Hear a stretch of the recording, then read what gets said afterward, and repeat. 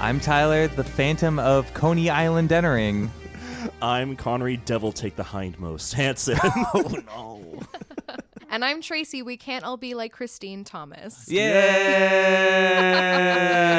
Our honorific, anytime somebody's like the first guest or hasn't been on in a while, we both go, Yay! We should put that on the soundboard. Thank you. I feel honored. Okay, I'm recording it right now. What's a hindmost again? We talked about this. The back of a frog's mouth. Oh, no, I think. Yeah. Like, that's what Siri said. The back of a frog's mouth. Why specifically a frog's mouth? I don't know. Hey, Siri, what's a hindmost? The farthest to the rear or the last? But it did say something about frogs before, so I don't know what it's coming up with now. The farthest from the rear, so like everything. Yeah. Yeah. Everywhere, all at once. Oh, that's a good movie. It is a good movie. Good movie. What's new? Oh, bow! We'll get to that in a moment. This is the Friendchise, podcast where friends get together to talk about movie franchises. Yes. And in some cases, we stretch the limits of what a movie franchise really is. For my sake. For Connery's sake, once a year, we give him a hall pass A freebie. on the podcast. A hall cast? Is that what it's called? A hall cast. I don't know. I should see that movie at some point just because I love Owen Wilson. It probably already doesn't age well. Hall pass with Owen Wilson and I don't know who else is in that. Isn't that the movie where like they're married but they can like try to go out and have sex with whoever they want or something? Yeah, that's like, that's basically what that's what Love Never Dies is kind of about, right? I would say ostensibly, yeah. We could say whatever Love Never Dies is about. People will believe us because nobody's seen this. 80% of you don't know what this is, I guarantee it. 80%? 80. I guess it depends on our target audience, yeah. I would say 80 to like 98% of people don't know what this is. Yes. We are covering the Phantom of the Opera. Love Never Dies. Thank you. I mean, that's not really what like the subtitle is. The Phantom of the Opera. Okay. The Phantom of the Opera franchise, which includes The Phantom of the Opera, the Andrew Lloyd Webber musical starring Gerard Butler, directed by Joel Schumacher, and as well as this filmed live version of the musical follow-up, Love Never Dies. Yes. Which came out in 2010, about 25 years after the original musical. 2012 this was filmed, apparently. Oh, 2012. Yeah. Right. Yeah. So, there's a long gestation period there. Does this musical feel like a cash grab in some ways? It was 100%. a true meditation on 100%. the character of the Phantom and Christine and Rawl, and it just brought everyone to a neat finish. No, it was just a cash grab. Yeah. It was just a cash grab. My thought, we'll get into it, but my thought is that Andrew Lloyd Webber needed to be paid 20,000 francs a month. I he wanted had to write Andrew this. Lloyd Webber to have money to buy his third summer house. Where is it? France. There In we the go. sewers. Not in Coney Island? No. He wouldn't go there. All right, we're talking about Love Never Dies, the filmed stage musical, because they never made a straight adaptation of it. But Well, yeah. I think this is actually like good ground to tread on this podcast because we've never talked about a straight up like in this style of a movie. Like what constitutes a film or a movie. This is a filmed live Production. Yeah, it's with like, actors. I guess, technically like we'll have to find at some point like if there's like a trilogy of stand-up that like all ties in together. That's when we're really stretching the limits. Like Dave Chappelle or something. Yeah, definitely Dave Chappelle.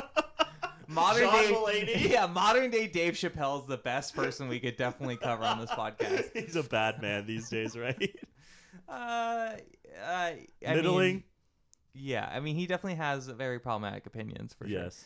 But I'm really glad we're covering this actually because, regardless of what my opinion on this actual musical and the filming of it is, we're going to get into details about how you film a stage adaptation and what works and what doesn't. So, I don't know, that just is interesting to me on a technical level. It is. It's interesting in itself. But we are joined today by one, Tracey Thomas. Hello.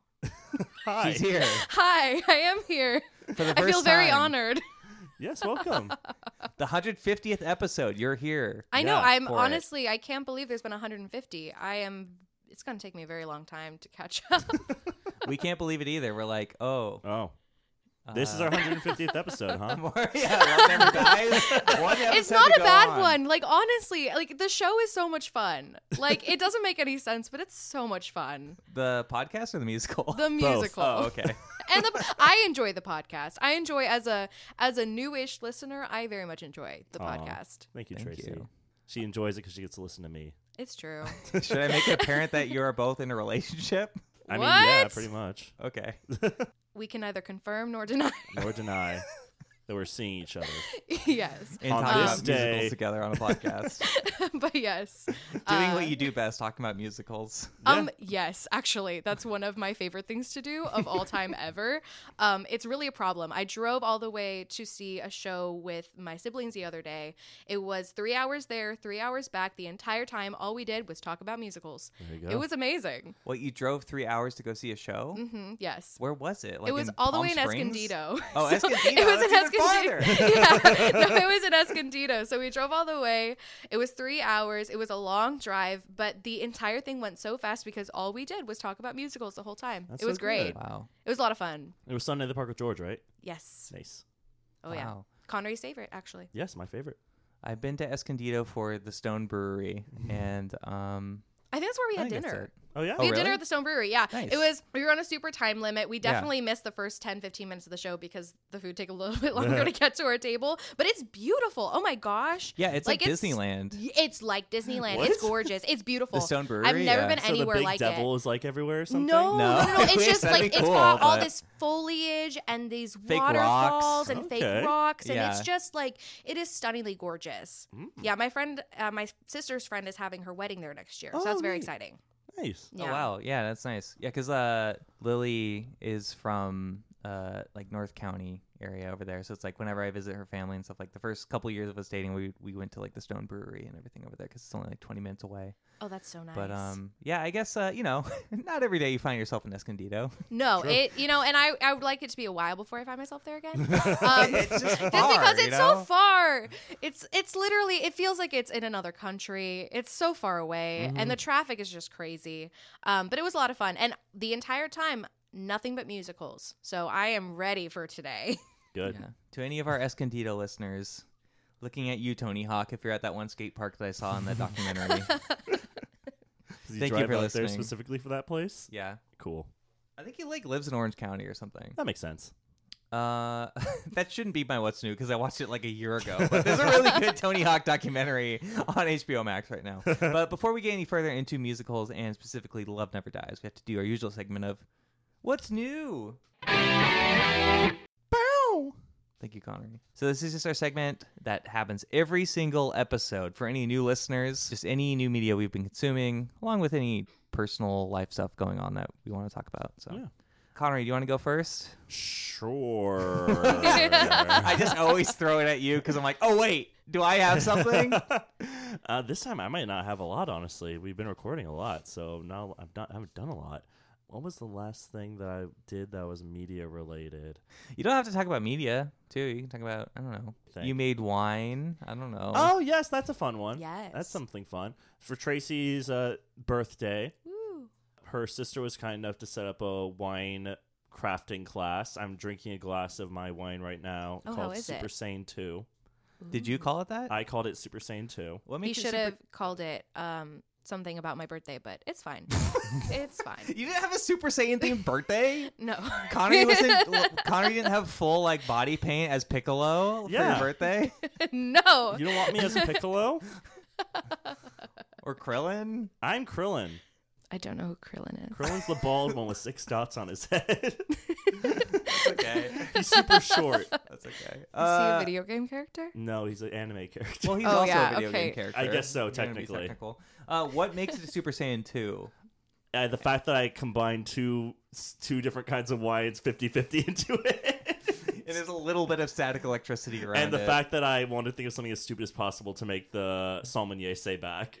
He was like, "What's this called?" I was like, "Super Saiyan 2." And he was like, "Your wine, sir." I'm like, "Which wine is that?" He's like, "Super Saiyan 2." If it was Super Saiyan 3, it'd have a long tail in the palate. It'd be overflowing with energy. It'd be too much. And then Super Saiyan Blue, that's too much. That's just a blueberry slushy. Isn't it like Super Saiyan Teal or something? Like, what is it now? No, it's Super Saiyan Blue, and now there's a God God mode, Super Saiyan God, and there's Ultra Instinct. Ultra Instinct, right? Yeah. You don't want to call it Ultra Instinct wine. Well, it's I not feel like ultra. you'd have to like, add it's not a that Red Bull good. or something. Like, I had to put like a Red Bull in it, and then I'd have to like blare like that guitar, like dun dun dun dun dun dun. There it is. That's the sound I make, and I'm just zipping across the field. Maybe like cocaine has to be in it to be like Ultra Instinct or something. Jesus.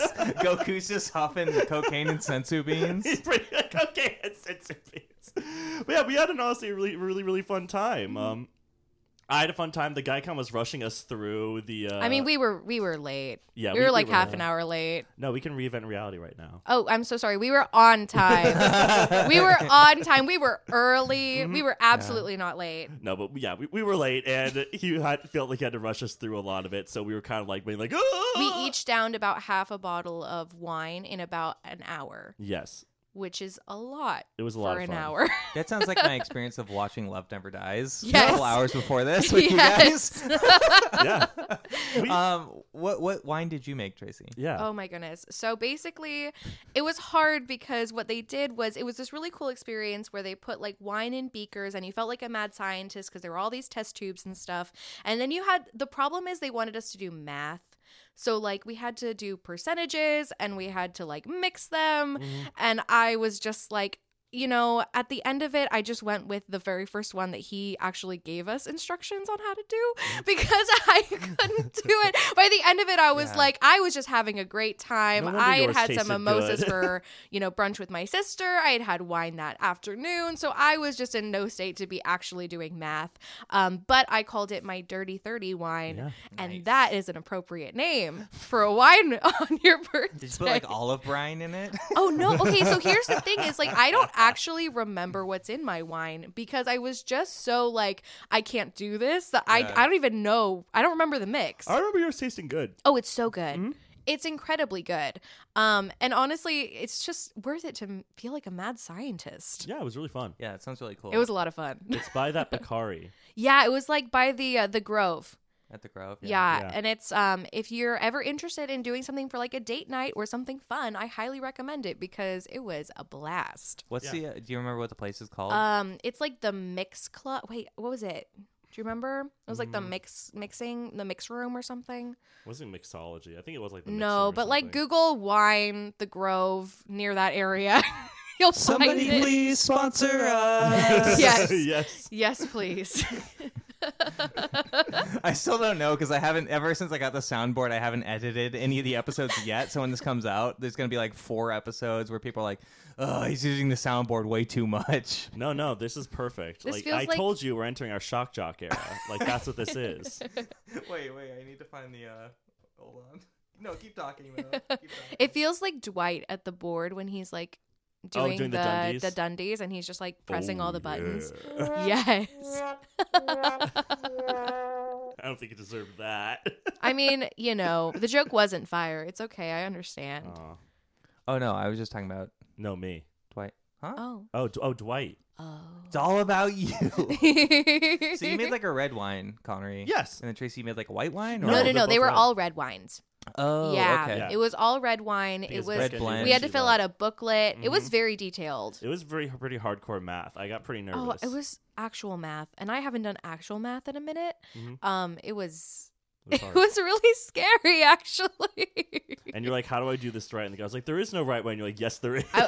Because so the problem is it was me and all of my friends who like love to be by the book kind of people. Yeah. And so when he was saying there's no right way, every single one of us was like, you're wrong. Like there is a right way to do And I this. stared There's at at him least, dead like, in a the face and template. poured all Yes. 3. But there wasn't a template. And I No. feel, honestly, it's fine because we were just having fun drinking wine. But I feel upset because I would not have gotten an A on that test had there been an plus. actual test. Oh, I would have gotten an A+. An A+. Oh, thank you. Mm-hmm. Aw, Connery. Thank you. I love getting A+. Makes me feel really special. It's like a gold star on your day. There you go. Yeah, someone who like my parents just moved to like Northern California not too long ago. There's just like so many vineyards and stuff up there and like wine tasting and everything. Oh, are they near like Napa? No, they're like farther north than that. They're up in like Auburn area, kind of like rural. Oh, yeah, like, yeah, near yeah. Sacramento and stuff like that.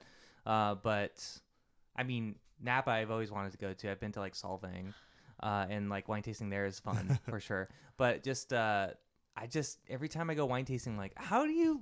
Okay. I'm just like an idiot, but I'm just like, how do you turn grapes into this? Like, how do you make all these different kinds? It's like such an art that I just don't understand. I'm like, I kind of like want to get into it. That would be like my secret passion or something. I think if I didn't do anything else, or if I like, it'll was be your able to Witcher do that. 3 retirement. That would be so much fun. Yes, it would be my Witcher 3 retirement. When what's that area called? Oh my Toussaint. Yes. When Geralt retires to Toussaint, for all of our gaming listeners. Yes, but let's go. I do remember one piece of media. I'll say this first part because I feel like Tracy's would probably say this next one. But I watched Into the Spider-Verse with Tracy. Oh. Because I wanted to show her it. And Tracy gave 2 thumbs up. Yeah. It was great. It was great. I loved it just as much as every time I've seen it. I'm like, this is such a really good movie. Okay, cool.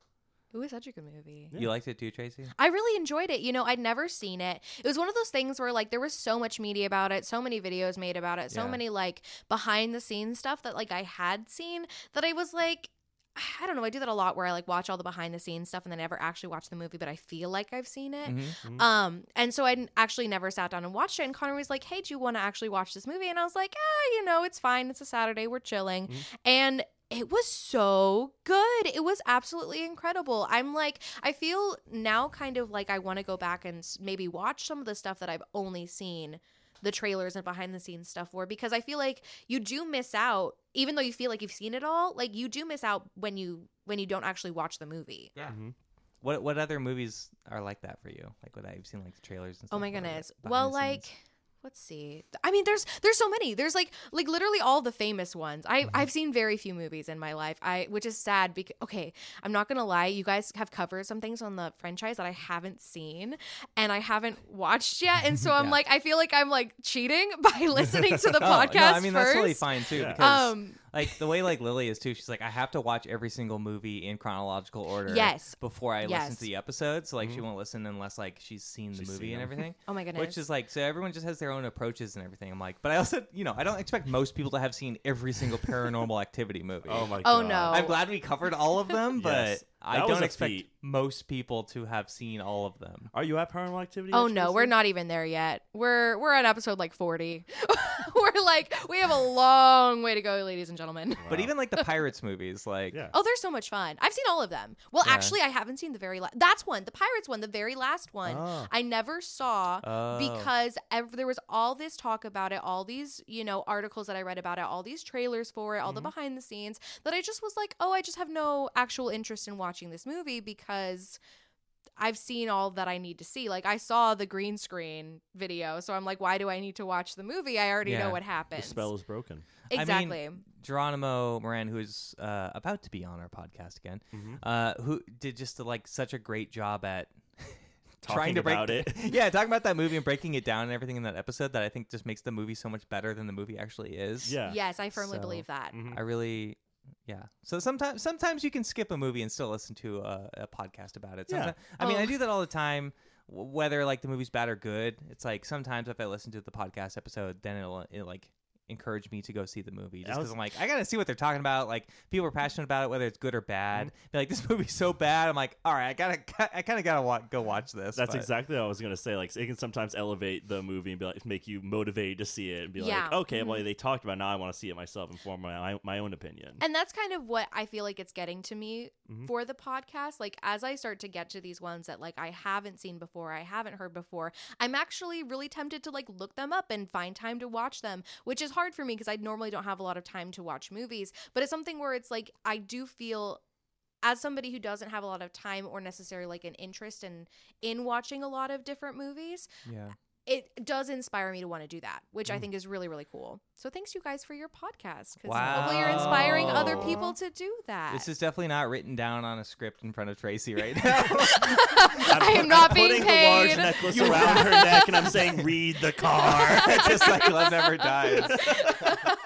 You definitely need to spend 5 hours of your life watching the Clash of the Titans and Wrath of the Titans. Oh, no. But here's here's the thing, like, you might inspire somebody to do that, and like if that makes a memory for them, if they're inspired to try to watch it, like that's so cool. I think that's awesome. They should be inspired alone by the poster Tyler made for Clash of the Titans with Oh, Jacob. With I'm Jacob inspired doing by all of his the pose? posters. Yeah. Wow. Oh, by the way, yeah, you need to send me your picture for this poster. I will. Yeah, when I'll it find comes out. a non-awkward one. It's gonna be hard. I'll have to find a non-awkward poster of this movie. Good luck. I don't think it exists. Yeah.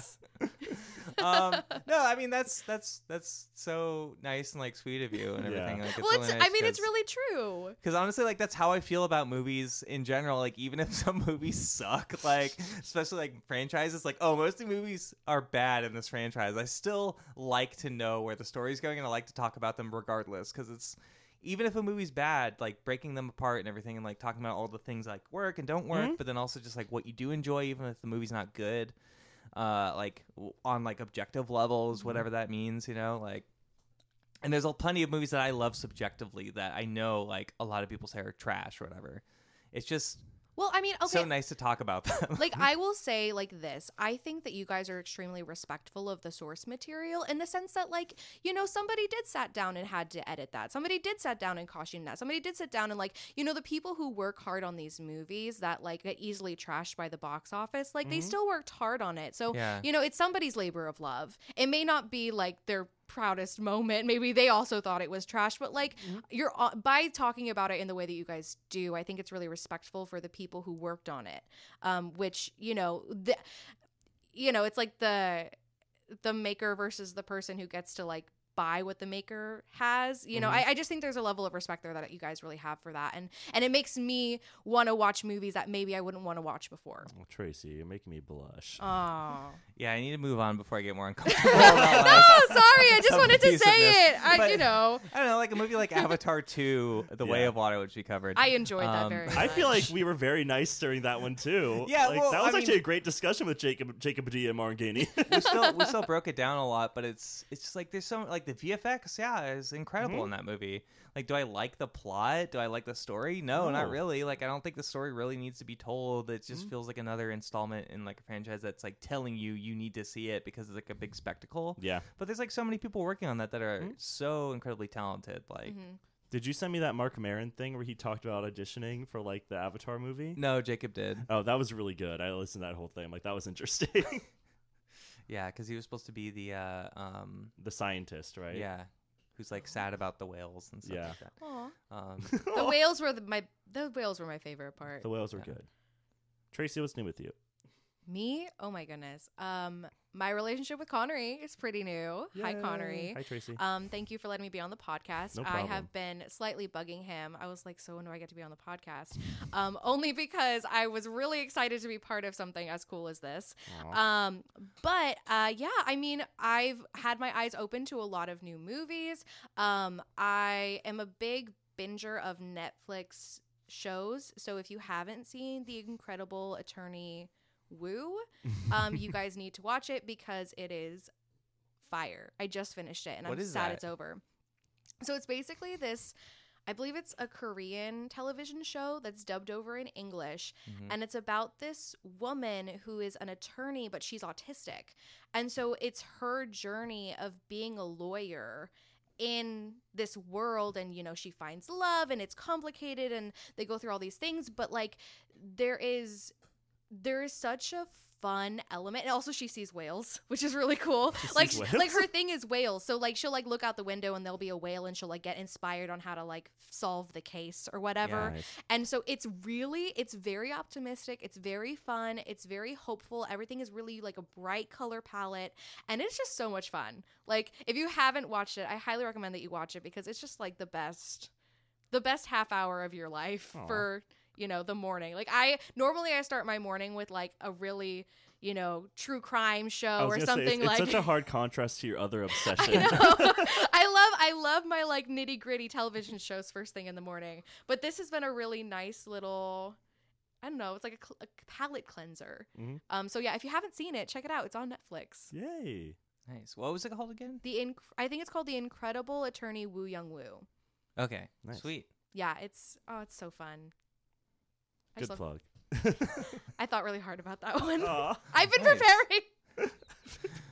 Tyler, what's new with you? Speaking of preparing, I still don't I know. need to play the air horn thing, but I'm too lazy to press the buttons on. No, the other one.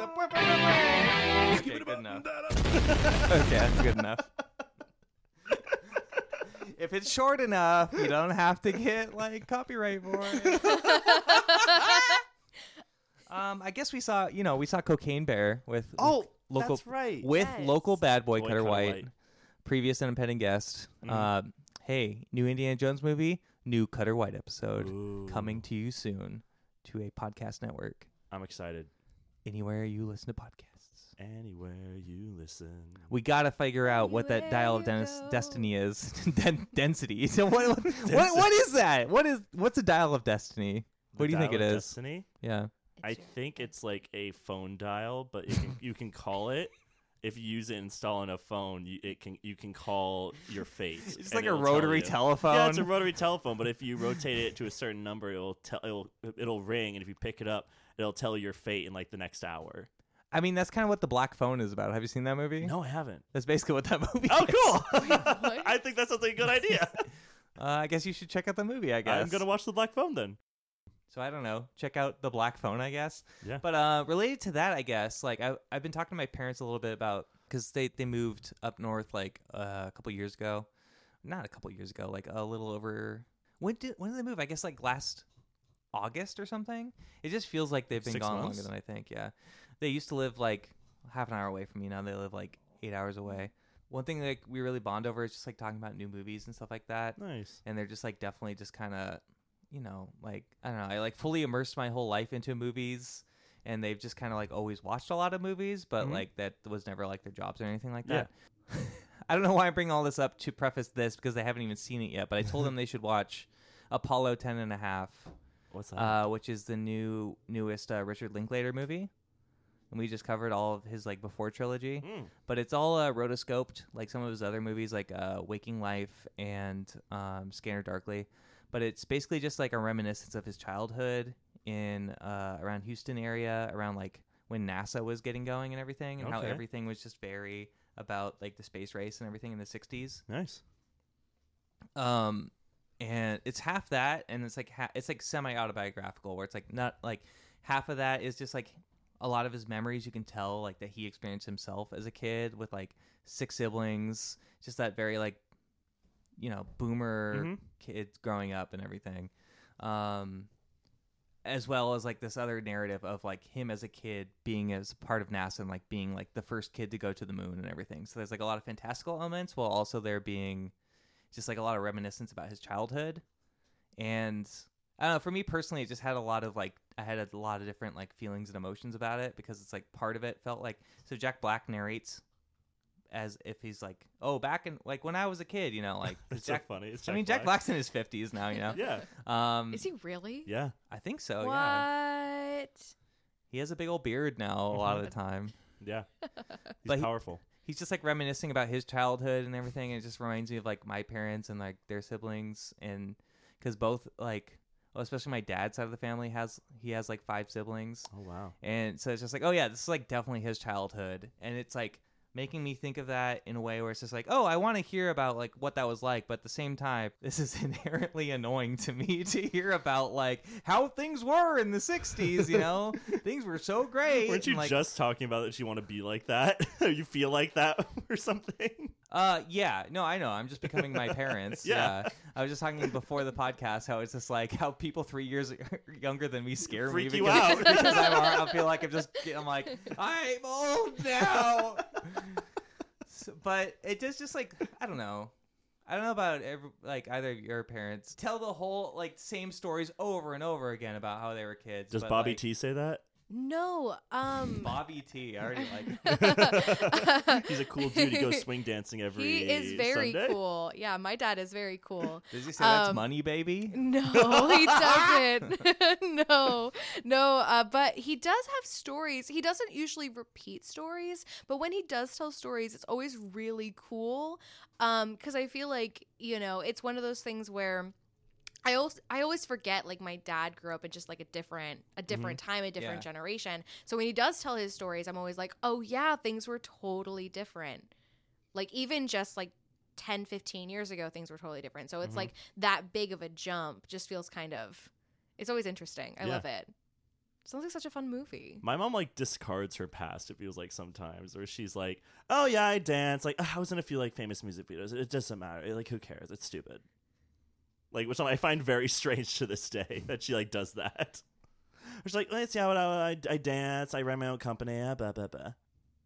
Downplaying all of her very much things. All of her downplays. incredible Downplaying. achievements. I know her incredible I achievements. raised 2 kids as a single mother. Blah, blah, blah, blah. Who cares? Like absolutely incredible achievements, but you know it's no big deal. Yeah, no. You're an incredible lady, Mrs. Hanson. We It's know true. you're listening. Love you, Mom. Big thumbs up.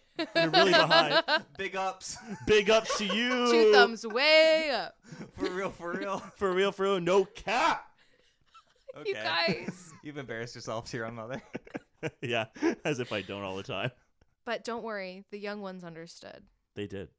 if they listen to sure this did. podcast. They all nodded their heads and are like, yeah, they Connery's get Connery's it. one of us. You are. You belong.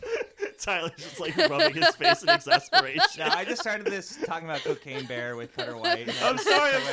No, it's not your fault. It's me. I just totally segued into a different movie. Cocaine Bear, not very good. Love Elizabeth Banks as a person. Like, I don't know her personally, but it's just like I always root for her. Yeah. And I don't know. I hope she makes like a great movie at some point, but like this one didn't really work for me. Yeah. It's mostly just not as funny as it thinks it is, and that's what I was thinking. Where it's just incredibly violent, but like not in like an effective way. It doesn't need to be dramatic. It just doesn't really work for me, even in like a comic tone either. Mm-hmm. So anyways, we saw that with Cutter White, but also Apollo 10.5 just made me think of my parents a lot and how just Things were different.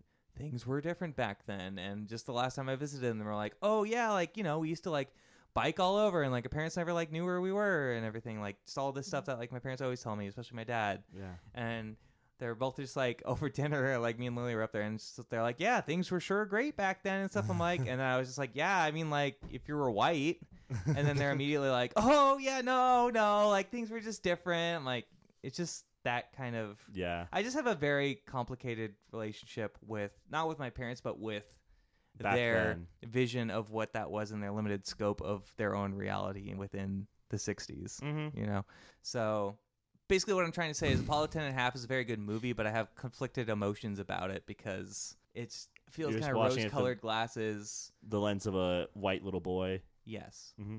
And that's just like inherently like I'm not really looking for that, but I feel like my parents would like the movie a lot, so I recommended it to them. There was a movie you call like the perfect Thanksgiving movie. What was that again?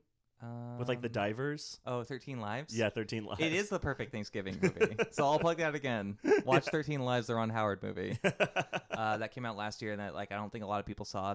It's on Prime Video. It's about the Thai cave rescue. Mm-hmm. When like they had to like, Oh hire a bunch yeah, of where experts they and were stuff like they that. had to like go rescue all those people down in the cave, Yeah, right? Like the soccer team. I remember that. Oh my Yeah. gosh, they made a movie about it? They Yeah, did. there's a Okay. documentary that's supposed to be really good too, but I just saw this movie which has like Viggo Mortensen and Colin Farrell. Colin Farrell's okay. I'm in. I don't need anything else. Colin Farrell is in this movie. I'm gonna be watching it. Yeah, there's like one more person I'm totally spacing on that's like a big. It's okay. We have Colin Name. Farrell. We don't even. But yeah, It doesn't exactly. even I matter. like we Viggo have wasn't the Colin big Farrell. draw We're for you. fine. The answer is Colin Farrell for Tracey. The answer is Colin Farrell. But yeah, you know, if you're trying to not psychoanalyze your parents, you're just trying to watch a movie with your parents. Check out 13 Lives on Prime Video. Anyways, I guess that's our what's new Boom.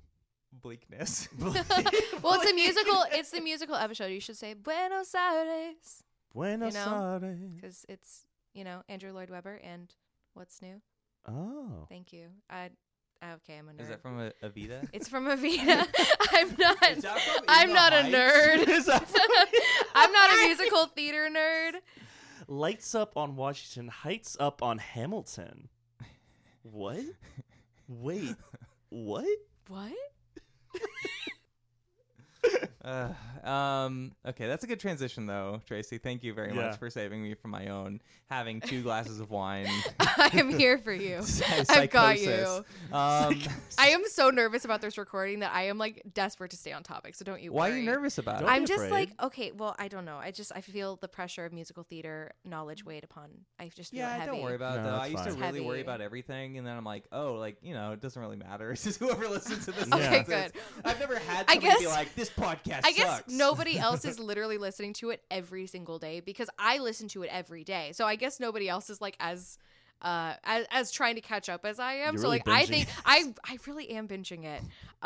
So yeah, no, I guess nobody else is listening to it the same way I am. So it's fine. I mean, I'm sure there's people, and I'm sure we have, you know, millions of listeners. You and, do. We do. They're just not talking to us. You know, honestly, I would love some feedback from, you know, Jacob Padilla, previous impending guest. I love you so much. I know you respond to us all the time, and I really appreciate it. It's not a you thing. It's just I really would appreciate it if other people also reach out to us. It's not like I love that Jacob's always responding to us, but like I gotta feel like someone else is listening out there, right? Like I see the numbers. Like I know other people are listening. So I think we got a bunch of lurkers. There's a They're lot like of people me. who are lurking in the group chat. Yeah. There's a bunch of Phantom of the Operas listening to this Yes. podcast. And You're that's a phantom in the best way, lurkers. Yeah, not all the problematic stuff about the fandom, which you is live like in a 90% sewer. of his being. Yeah. You live in a sewer. But you're a nice guy. You're You're like a sewer- Ninja Turtle. You live in a sewer in Paris. You get 20,000 francs a month. You blackmail the opera Corrupt owners. businessmen. Corrupt businessmen. It's true. You say cowbunga, you eat a big pizza, and then you're done. You're done. Done. You beat up Shredder, you call it a night. You're about to say you beat up Shrek. No, yeah, you beat up Shrek 2. Fuck it. Shrek 2? Shrek 2! Not Shrek the Third? Not- a hero! Okay, honestly, no.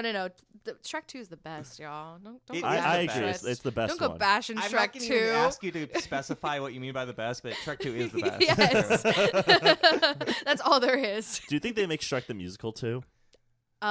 I would go see it. Shrek the Musical. If you haven't seen Shrek the Musical, it's on Netflix, y'all. Go see it. It Have you is watched great. it? Sutton Foster is No. everything. I haven't watched it since the last episode where I said I'm ignorant of Shrek the Musical. Because I had a vendetta because it didn't have the Smash Mouth song in it, but I know it has a song about farting. as It's we already so discussed. good.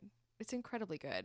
But thank you for constantly trying to transition us back to like this actual episode. My brain is Tracy. like I on really a mission, appreciate you it. guys. I'm so sorry. It's Because good. I feel like it's our guests that do that every time anyway. Yeah, my tendency is to like constantly avoid actually doing the episode, and then Connery's there like being polite and like not correcting me. Well, it's like we're here with purpose. We're here with mission. We're here to Yeah. talk about musicals. We're here to talk talk about- about the fact that love never dies. It Not never dies, once. Yeah. especially when you stalk people from and like organize their whole lives from across the ocean. Mm-hmm. Yeah. You know, there's a It's lot. not, To it's talk not about with highly Phantom. problematic. No. But anyways, I think this is a good place to ask you, Tracy, Yes. what's your experience with musicals? Oh my goodness. Let's just break it down real quick. Okay. Your experience with musicals, Okay. your experience with Andrew Lloyd Webber, Okay. and your experience with Love Never Dies. Okay. Oh my goodness. Those are heavy topics. Yeah. So Take your time. so heavy. Okay, so my experience with musicals is, I am a traditional musical theater kid. Grew up doing musical theater, have a deep passion and love for musical theater. I don't know pop songs, I know musicals. I don't know references, I know musical quotes. So most of my life is spent even now, even to this day, is spent around enjoying musicals and that culture, just, the theater. The theater world in Los Angeles is pretty small, and so my family is pretty integrated within it. And so it's funny, like we went to the show in Escondido, and my siblings knew like 40 people there, which Yeah. it's in Escondido. Wow. But like that's just the LA theater community. We're just very, very small, and so it's one of those things where it's like when you find your people, you find your people. And so I just kind of grew up with that. That's just been my life. I love musicals. I love listening to musicals, new musicals, old musicals, bad musicals, good musicals. It doesn't matter. Like if it's a song and there's a dance and there's a shiny dress on stage, I am for it.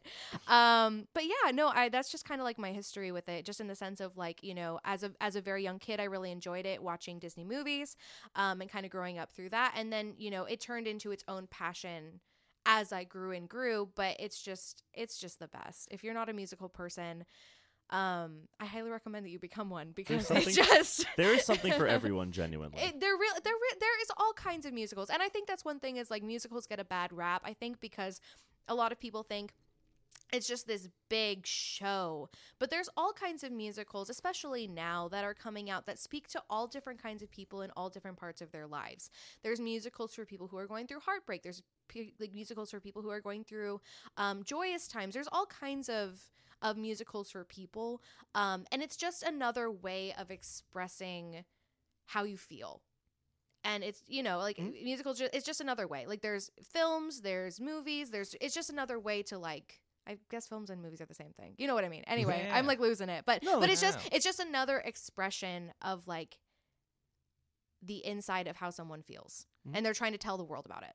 Yeah, it's like, okay, so I mean, like movies were my big thing, like growing up and everything, and like I guess like video games too, but mainly movies that made me be able to like identify with things. So it's like hard for me to like basically like what it's like a difficult question, but like what got you into musicals in the first place? Like what was there like a seminal moment, like the first musical that you saw that really got you into it? Or Yes.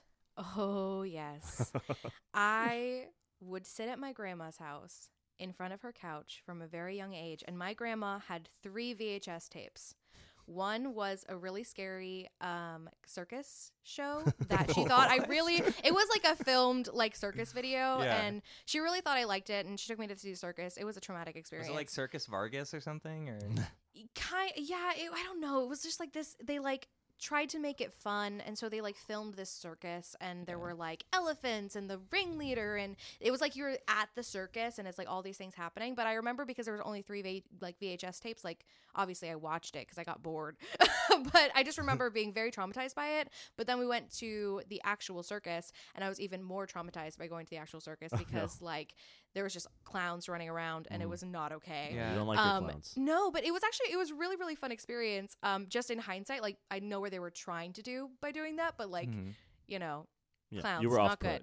Clowns, not great. Clowns definitely scary that people thought were fun. Yes. At a certain point. Yeah, at one point they were fun, and then they went around and they tried to hurt people, and I'm not cool with that. Yeah, there's a mini conspiracy theory about that, where it's like, why did that happen like all at the same time across the country, and like why did they all kind of just disappear at the exact same time? I don't know, but that sounds really scary. I think it's just an internet It's thing. literally just the internet thing. It's like a fad coming and going. Yeah. That's all it is. But if it's on the internet. So yes, okay, so that was the first VHS. The second one was the Oscars and Hammerstein's version of The King and I. And the third one was My Fair Lady. And so in between watching my circus videos, I was watching this woman in this ball gown dance around and sing, and then this other woman scream Cockney at, you know, these horses as they're running by. And side tidbit, there were 2 VHS tapes for My Fair Lady, but I thought there was only one, so I always thought the show ended at the ballroom scene. And I didn't know until I did the production in high school that there was a second act. Like I didn't know that more stuff happened because I always only watched the first VHS tape. Imagine watching the first VHS of Titanic only. Yes. Nice. Like everything is job. great. And honestly, that's what happened to me. It's like in high school, I was like, wait, what happens now? Like, damn. Yes, which I thought was hilarious because I prided myself in being a musical theater kid who knew all the musical theater stuff, and so to find that I didn't know about this very famous musical, it was just like I actually was very devastated. It was awful. But no, so that was like my childhood was The King and I, My Fair Lady, and a really scary clown tape. And so that's just kind of like how I started. That's how I started my musical theater life, was just like from a very young age. Was introduced to you, basically. Oh, and it was just, you know, to this day, those are like 2 of my favorite shows. It's so good. Both of which I have not seen yet. You haven't seen My Fair Lady? We can watch that. That sounds great. I think you'd like My Fair Lady a lot. I'm really like, we've had this podcast for like 3 years now. Yeah, 3 years. It feels like it's been shorter, but yeah, we had this podcast for a little while now, and every year I try to make, we both make a point to do a musical franchise each year, because like that's very much you, Konnery. Yeah, it's just like I don't know. Finally, after 3 years, I'm like, I need to go to more musicals, like see them. Yeah, you send that group chat to me and Andy. You're like, I found this site with like all like the musicals that are like coming to town and stuff. Because like how fun. Theater Week is coming up, I guess. Oh yeah. In this month of March. Yeah. Which I had no idea about until I heard an ad on a true crime podcast I was listening to. It had nothing to do with it. It doesn't matter how you hear about it, as long as you hear about it. Come, join. Listen, join us. Listen to the Friendchise. What's that from? The Join Us, da da da, something like that. Oh, I could not tell you off the top of my head. Is that like? It's not. It's from 1776, the musical. Is that Oh, Cabaret? okay, here's the thing. They did redo that with all women. Very interesting production. they did? Sit down, yeah, Joan. Like it's actually new. Okay, cool. It got interesting reviews, but the concept is cool. Yeah. Do they still say "Sit down, John"? I don't know. I didn't see it. Sit down, Joan. Maybe. I think they're still John. I think they're. I don't know. Again, I am speaking of this as someone who has no actual knowledge of this production other than what I've okay. heard. That's all we That's do. usually how I talk about Yeah. this podcast. Like, oh yeah, the movie's so good. I haven't seen it, but it's so good. Yeah, but no, people had mixed reviews about it, but I love the concept. I love the all women. I love the mixed ethnicities. I love the representation. Idea, whether or not it was executed well, is Something that's absent in Love Never Dies. there is nothing that never dies. I mean, if you're going to go back and do 1776, I would think that you'd have your tails between your legs, you know. Yeah. Kind of, after Hamilton, to be like, yeah, we can't just have all white men. Yes. Like, we can't do this We can't. anymore. Oh yes. But what about Andrew Lloyd Webber? What's your favorite ALW musical? Joint. Okay, that's so hard. Yeah, what's your favorite You ALW can't- joint? You can't ask that of someone. Yeah, you can. Yes, you I'm doing it right now. How do you? Okay, so it's like, how do you choose a favorite? You know, I don't know. Dog. I would say dog, but like, I guess you know, Family member.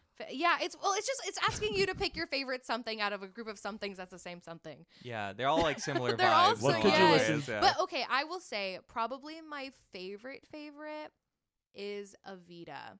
Ooh. And I think it's Evita because she just gets to sing so beautifully.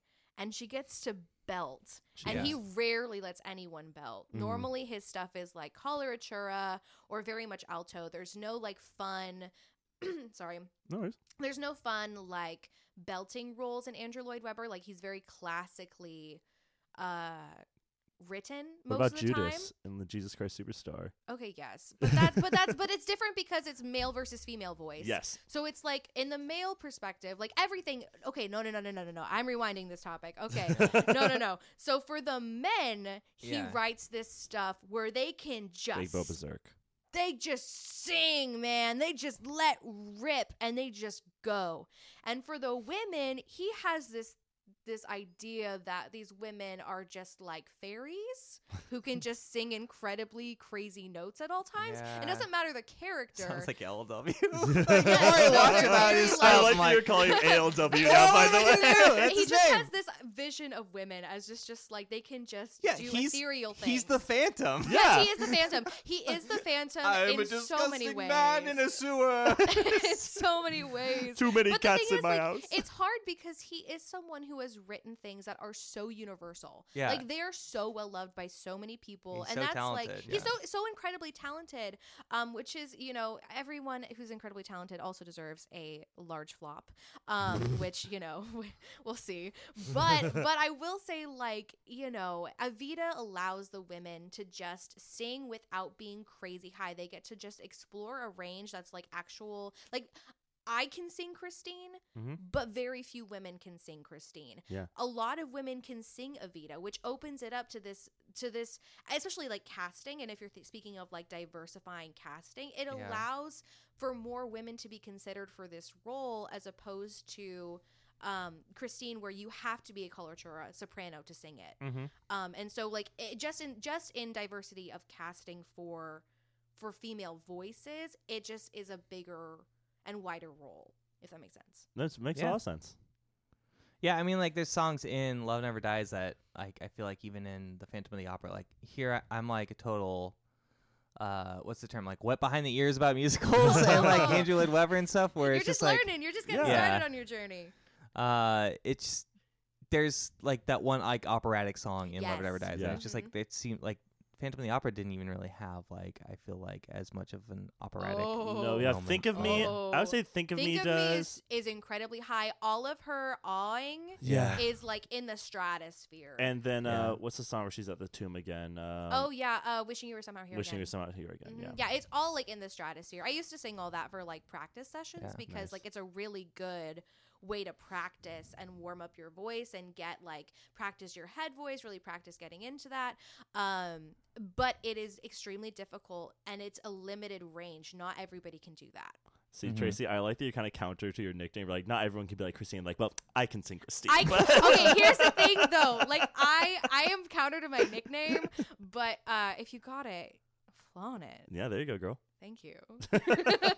I feel like such a fool because my what's new should have been I just watched Along Came Polly for the first time last night. Yeah. A movie Lily had seen like so many times before, and there's a whole scene where Philip Seymour Hoffman's character is playing Judas in Jesus Christ Superstar. And he's like, I'm playing Judas and Jesus. That is And he like loses it, you know, like he goes way out of control because he's like a former child star or whatever. Nice. And you know, that would have been a really nice tie-in for what's new, but I'm just you know, probably just padding out the podcast at this point. We have so much to talk about. It's okay. You like your long plays. Along Came Polly really good. It's on Netflix. Yay. Sorry, I derailed everything to talk. No, about I'm so glad you mentioned that because I had good. a clip of literally him like in like the Judas like all black like turtleneck long sleeve thing. Yeah, like, and then he like tackles Jesus. He's like, I'm playing both. I'm playing both. I'll play all the parts. That's what Christine wants to do. I mean, Christine doesn't know what she wants. Christine. Okay, what? Okay, let's talk about Love Never Dies on like Yes, a let's a talk about surface it. level. Okay. Like just basically like what is Love Never Dies to the Phantom of the Opera? Like what's the context here for this musical? Like you definitely cannot see this without seeing the Phantom of the Opera. No. I feel like Yeah. it has to. It feels less like a sequel, more like a kind of like a companion piece. Yes. Mm-hmm. It's a fan fiction. Andrew Lloyd Webber Yeah. doesn't consider it a sequel. Like he considers it like a separate story with the characters. He doesn't consider it a sequel to So upsetting. it. I mean, you know, it is what. Why doesn't he just own it, you coward? You can't own He's scared. this. Own the This- monster you made. Hey, they worked really hard on some stuff.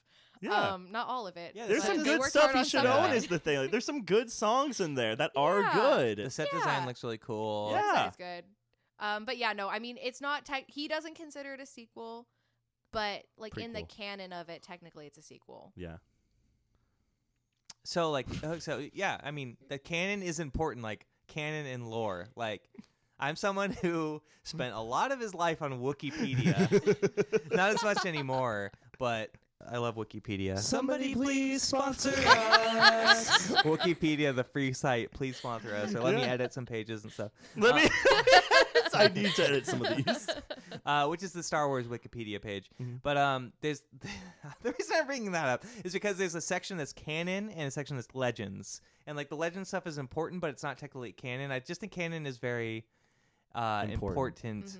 about telling like, oh, you're really so this is what happens to the Phantom, because that is important to like a general like fan of a franchise. Yeah. Like, oh, okay, so he goes to Coney Island, and then ALW's like, yeah, sure. He Like, says, so he does "Ish?" go there, right? He does go there. It's like, yeah. So it's like, so it is canon. Yeah. Well, technically, okay, if it makes it, that's what I've heard. What I've heard is if it makes it on either in the script or on screen or on the stage, it is canon. So if it makes its way physically in front of an audience, whether that's just in previews or on actual whatever, like it technically turns into canon. Is this like a Schrodinger's cat situation where like Andrew Lloyd Webber considers it non-canon until it's like performed and then he considers it canon? Well, I don't know. Like I don't really understand how canon works exactly, other than in my mind, if it happens on stage, then it happens. Yeah, he does love cats though, He loves his Love cats. his cats. almost as much as Rum T.S. Tum Eliot. Tugger. Schrodinger's Rum Tum Tugger. Yes. Yeah, gotcha. Schrodinger Skimbleshanks. Schrodinger's Skimbleshanks. We fart McCavity. He is both on the railway and off it at the same time. Oh, it's a trolley problem. It is the trolley. It's the trolley problem With of cats. Oh God. Those poor cats. Forgive me. I mean, God forgive me. if you haven't seen the episode of Unbreakable Kimmy Schmidt where they go over the musical Cats, just watch that. Wow. Watch that episode. It's Does good. he like they're a cult or something? Oh no, it's just like it doesn't take any talent to join the cast. You just walk on stage, He and like just that's how you become part of the cast of Cats. That's funny. Okay, so like I guess that's just some of Andrew Lloyd Webber's stuff, but like he definitely has musicals where you have to. I think you said this before to me, Tracy, or yeah, I think it was like Connery's birthday party or something where it's like, oh, like there's a lot of musicals where he's done that. Like you have to be a dancer first and then a singer. Yes. That's Cats. That's Cats. Cats and Cats very much so. What's Starlight Express. Starlight Express. Starlight Thank you. Express. Well, okay, no, for Starlight Express, you gotta be like athletic. You Yeah. gotta be like willing to put on these rollerblades and roll around. I watched this not behind the scenes, but it like broke down the making of Starlight Express and like all the things that Cats went through.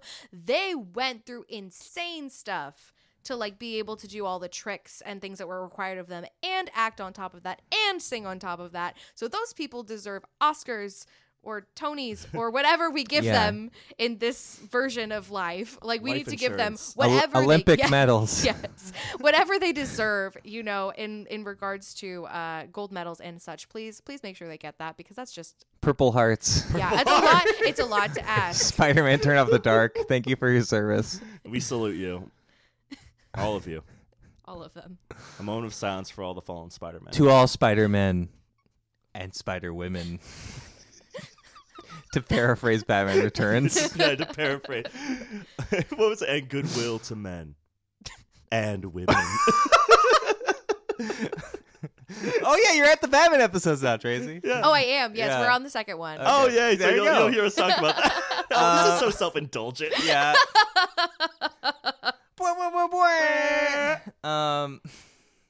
God. Do you ever have like sudden like microseconds where like I hate myself so much? Yes. Guys. Anyways, you think Andrew Lloyd Webber's ever like that? So He watched the show, Yes, and I think he had 2.5 hours of 100%. it. yeah, you're not Andrew Lloyd Webber. No. Nor do I like assume that you know what's in his head. Like, do you have an idea of like why this is a thing? Like why Love Never Dies exists?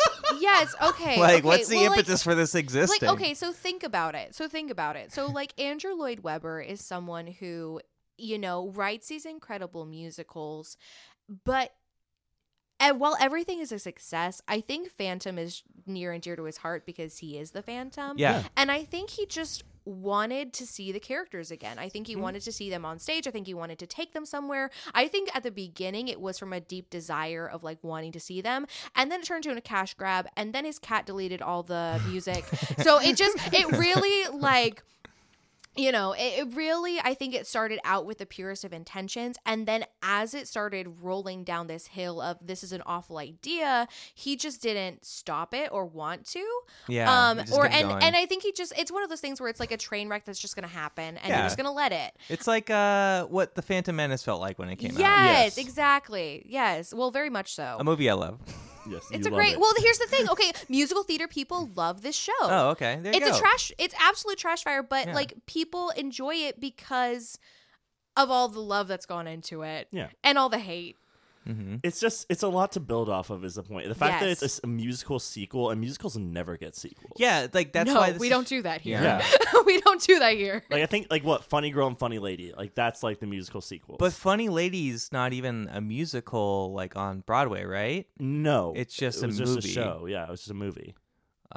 Which yeah, is nowhere near as good as Funny Girl. No, It still has good moments, but yeah, but it's nowhere near as good. Like the most daring we get as musical theater people is that we cut shows in half. So Yeah. like Cursed Child, Harry Potter, you have to go see it 2 times because there's 2 separate days. But we Yeah. certainly do not do sequels.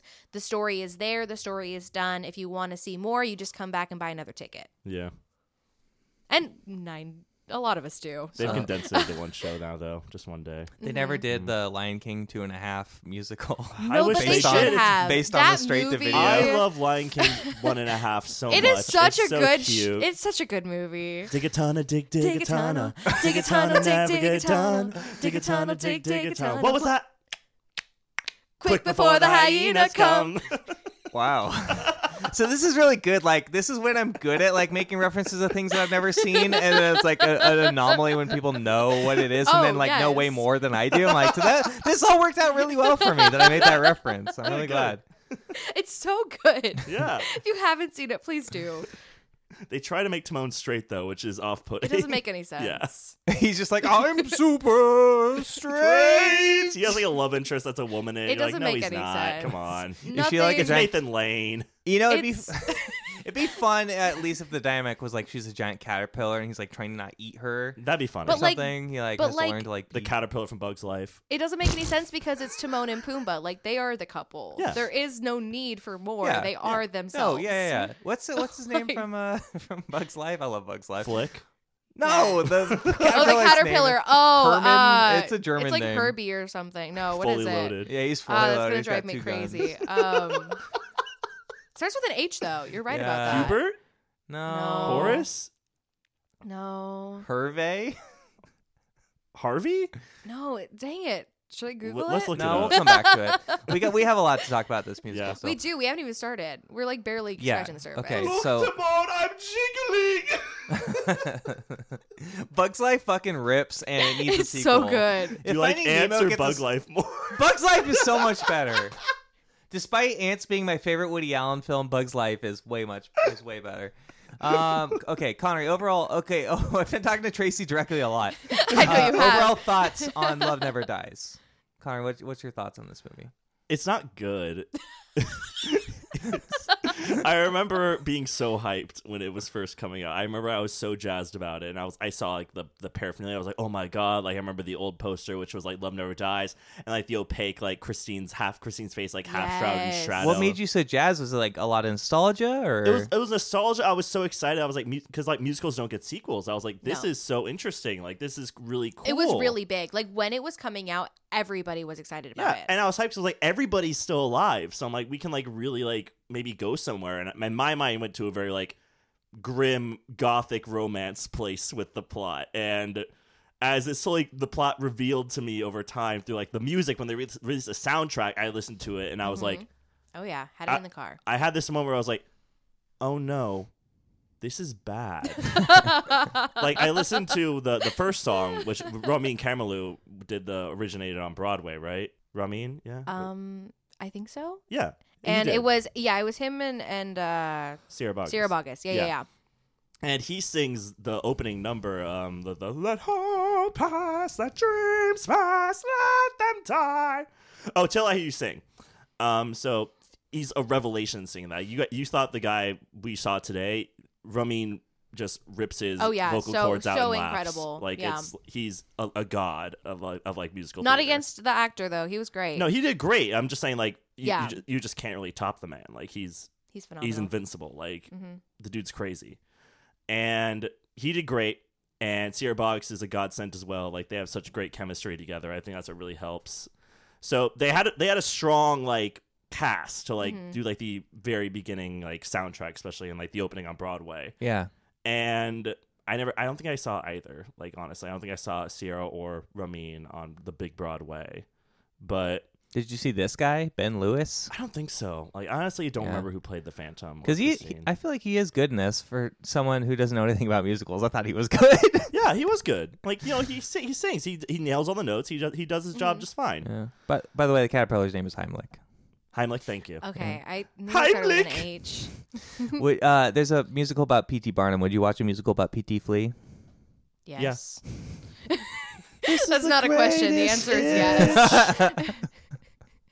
I would so watch that. But I love P.T. Flea. I love Bugs Life. I love Bugs Life. It's cinematically beautiful for it's such an old CG From film. now on. What if we What? started singing from now Please on? do. P.T. Please. P.T. Flea. I love that.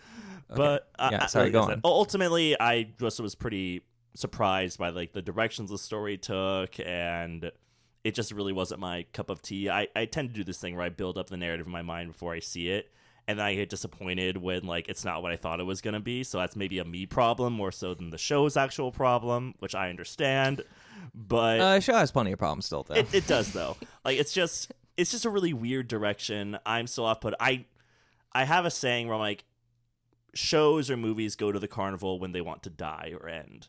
Like Really? that's one of my hard feelings. Yeah, like I feel like most TV shows or movies go to the carnival, and I always feel like they're bad. It's like consistently every single time. I'm always like, they went to the circus. I don't like it.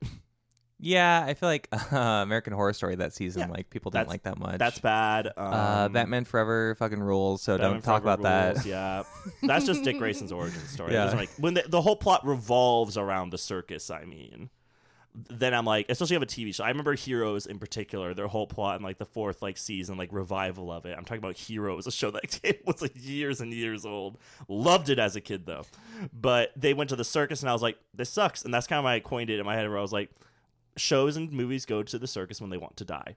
And as soon as I found out that Phantom of the Opera kind of took place in Coney Island, I was like, I immediately turned off by this. Yeah, and it's like if they focused more on Coney Island stuff and like the circus and everything, I guess there's plenty of songs that revolve around it, and I honestly can't. Just like his three weirdos. Yeah, I honestly can't remember any of the songs from this movie that I just watched 2 hours ago.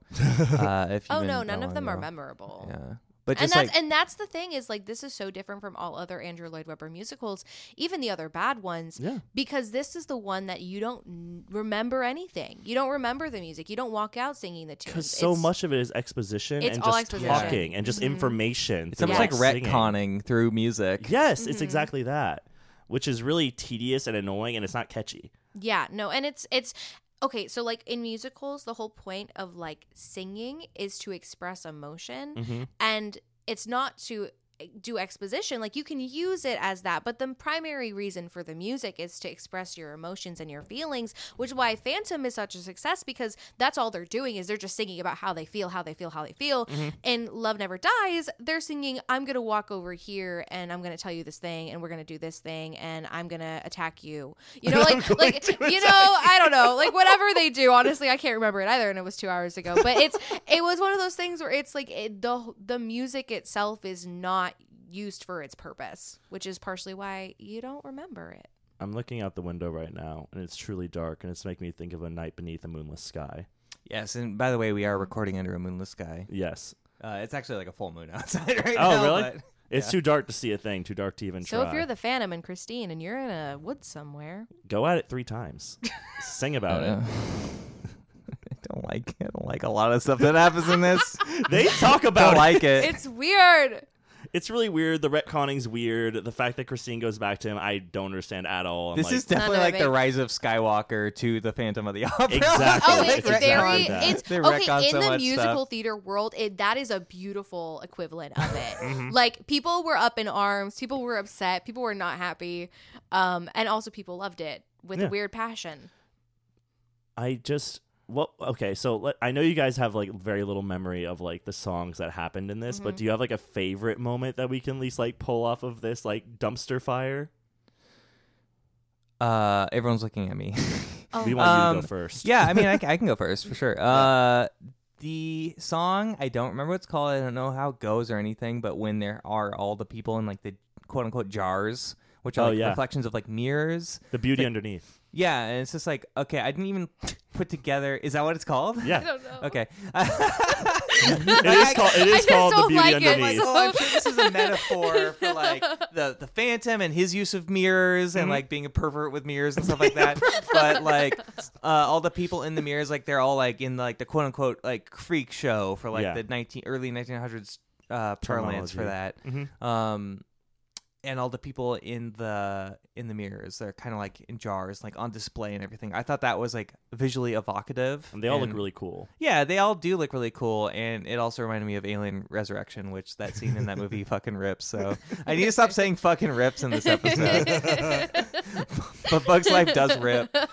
Alien Resurrection, the movie, does not rip, but that scene in Alien Resurrection does rip. Have you seen that movie, Connery? I actually haven't. Okay, I'm kind of waiting. I can't wait to cover those. Yeah, I'm really waiting to like excited. a lot of times like, if it's like a sequel movie and I haven't seen it, I'm waiting to cover it on this show. Yeah.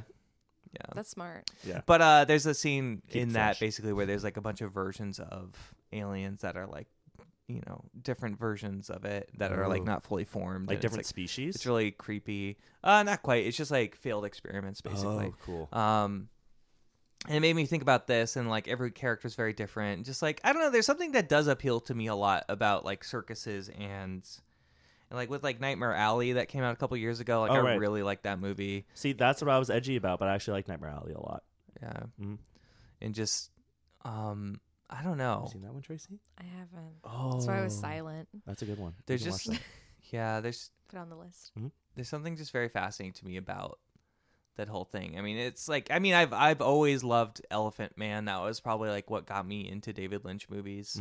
It's like probably his least like surrealist movie. Like there are surrealist elements, but that's like one of his most like narratively coherent films. But just having that appeal to like someone who like people see as a monster and stuff like that, but is actually like just a very kind person. He's a human being. Just all those subgenres about the circus and everything really interest me.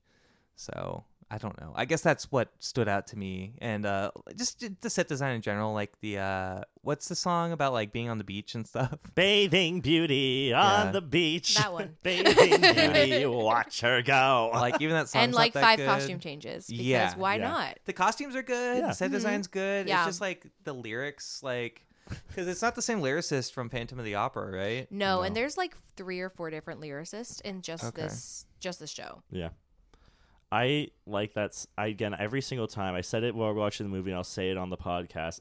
I love the image of the Phantom of the Opera in his like deep, dark, dank like opera like studio, just penning out bathing beauty on the beach, bathing, dots, dots, dots, dots, and then she does a costume change one last time, and fuck yeah, that rips.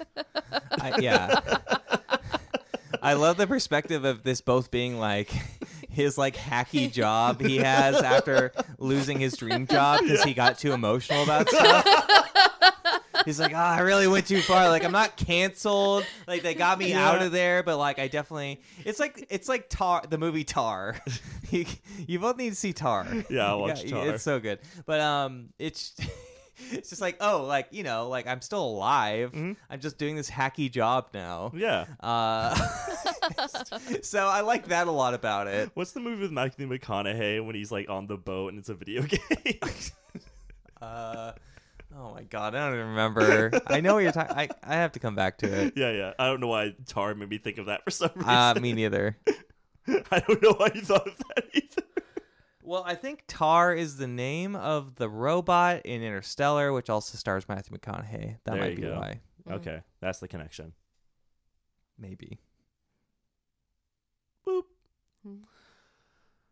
So that's your thing, Tyler? You were like, those are the ones you thought really you could pull from it that you liked? Yeah, I like the starting positive. Tracy, what do you like about this? Oh, there is one shot and one shot only that is on my brain.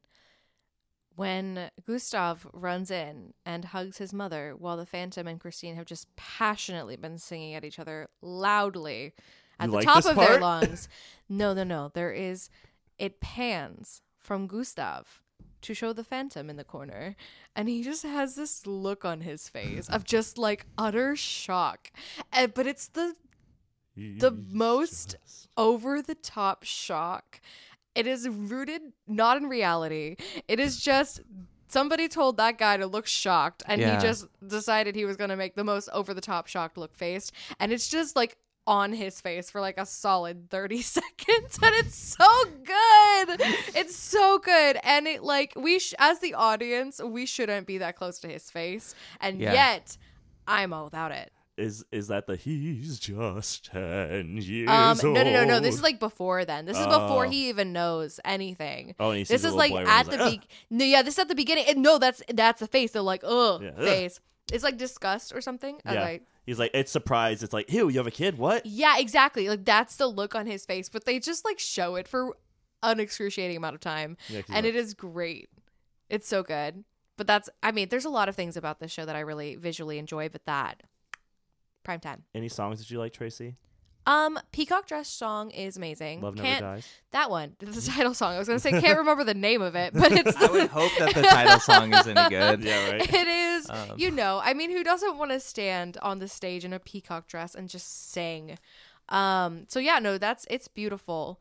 I don't know. Let's see. Any other songs? I don't know. It's hard because none of the songs are really catchy. So I don't really remember them, even though I did listen to the soundtrack as a kid. Oh, yeah. Here's a good point or a good time for me to ask this question. Like, so Andrew Lloyd Webber's the composer for the music. Yes. He's not writing the lyrics, but he's like still directing. Yeah, this so play. he like, how does that work in the musical world? Because I don't really know. yeah, I don't know if you want to take it. Or No, if go you for want- it, Tracy. Okay, so basically, he's the composer for the show. So he is writing the music that tells the story, but especially in a story that's an Andrew Lloyd Webber story, it's all music. It's like just song, kind of like, you know, Les Mis and all that other stuff. It's just like a ton of music. So in his writing of the music, he's also responsible for the story. Yeah. Like he's also responsible for where it goes. So he's also responsible for the book in quotes. Like he hires somebody to write a script for him of telling him where he wants the music to kind of go. It's like a story by credit. Yeah, it's like Yeah. a storyboard. It's like he has somebody write him a storyboard, and then he writes the music, and he has somebody help him write the lyrics to kind of make that storyboard come to life. Yeah, and if then the that makes director is sense. basically doing blocking. And the director is doing blocking. Yeah. They're not coming up with the content. But he is, as the creator, in quotes. But he has a lot of help. Like, he's got, you know, his He's an old guy, even in yeah, even and he has a 2012 lot he's of help. old. He had a ton of lyricists. He had a ton of help with the book. He had like a writer, and then he didn't like what the writer did, so they tried to change it a bunch of times. So, you know, it's not that he's doing it by himself. He very much has a team, but he is the ultimate say on where everything goes because he's the composer for it. Mm-hmm. And in a show this heavy with music, that person has the most power. The composer is not here, and if he were, I would say to him. What is this? That's what Carlotta says in one of the lines okay. in Phantom of the Opera. Thank you. Here's the thing. This show would have been so much better if Carlotta had been there. If What would Carlotta she had do? been, Yeah. I don't know, but just stick her on stage. I'll be happy. Yeah, if you're gonna have Like, everybody else go to Coney Island, why not just Why have not every Carlotta? single person go to Exactly. Coney Island? See, my idea for it was that we stay in Paris. 10 years still go by. The Phantom escapes, but he follows Christine and Rawl basically to like their manor, like a stalker. like a stalker, like as he he totally is. would. Like he is. It's within his character, and he just gets worse. He doesn't get better. He just gets more fucked up. Like the fact that Christine kissed him again gives him more like a like he even goes farther down the rabbit hole. he'll go farther down the rabbit hole of obsession. I like that. And he follows them home. He sets up his own kind of mini base and literally lives like a phantom in the walls of their manor. So he's like And Parasite. He's like a parasite basically, but like slowly but surely he like starts to reach out to the kid. Like he's teaching the kid in like the dark of the Oh, night. that's so good. And then the act break is he takes the kid. Oh, so he like kidnaps them. He kidnaps the kid, but when the kid's like 5 years old, and like years pass. Okay. And then Christine and Roll end up finding him again. And the kid has to basically choose between the Phantom, this father figure who basically kind of like Stole him and raised him. Oh, this is so And then good. Christine and Roll be like his real parents who like love him and been tortured by this ghost, this literal specter that's still haunting them. Oh, I want to watch that show. Yeah, It's thank you. kind of what this is like weekly attempting. Yeah, but it's this like the doesn't really go antithesis. anywhere. Yeah. It tried something. I don't know Yeah. if it even tried to get close to that, but It's- it tried it's- something. This thing is Phantom wins. Like that's what this is. Well, this is just like, yeah. Andrew Lloyd Webber just really wanted to win. Mhm. He just needed a little win for himself. this one's for the boys. Let's hear it for the boys. He's already full of regret. he Connery laughs with regret. he That's lots the of subtitle, regret. laughs with regret. Lots of regret. I just it's one of those shows where it's just very self-indulgent, and he just wrote his own fan fiction Yeah. and had a lot of money to produce it. Okay, so I guess I have 2 points to make. Basically, like from a movie perspective, like a movie person perspective, it feels very much like my equation to somebody in the movie world for Andrew Lloyd Webber is like Hans Zimmer, where he has like a Yeah. lot of like he's Mm-hmm. like a huge name, Mhm. but he has people who like work under him that like compose a lot of the music, and like maybe he'll do a theme or two, and then he's like, oh yeah, you do the rest of the score. But it does seem like is more personal for Andrew Lloyd Webber very than that. personal. Like, Oh, yeah. he's a huge name, but he still has like, especially for like the Phantom of the Opera, this seems like really like the thing that he really is connected to emotionally and romantically Mm-hmm. in a lot of ways. And yeah, it does feel like he's like, I need to make something where I feel like I won Yeah. or Mm-hmm. something despite his divorce and everything. Like, I don't know if that's true or not. Just kind of following this narrative based off of the first movie or the first musical too. It really feels that way because that's was his impetus for making that too. Kind of, yeah. In some ways. But you say a lot of musicals don't have sequels. Mm-hmm. I would like the approach to this musical a lot more if it was even more self-indulgent, where he's at a point in his life when this musical comes out where he's done a lot of major work. Oh yeah. He still has musicals after this that are good. Mm-hmm. But a lot of his major work is from like the 80s Yes. and like even before that, like Technicolor Dreamcoats, like late 60s and stuff like that. He's just made like a lot of his huge hits. Like he's already made his name by this point, basically. Yeah, he's one of the gods of musical theater. Oh, he is. He's very like much so. Yeah, he's like at the age now, like 2010 or whatever, where it's like he's earned it and like he's a name.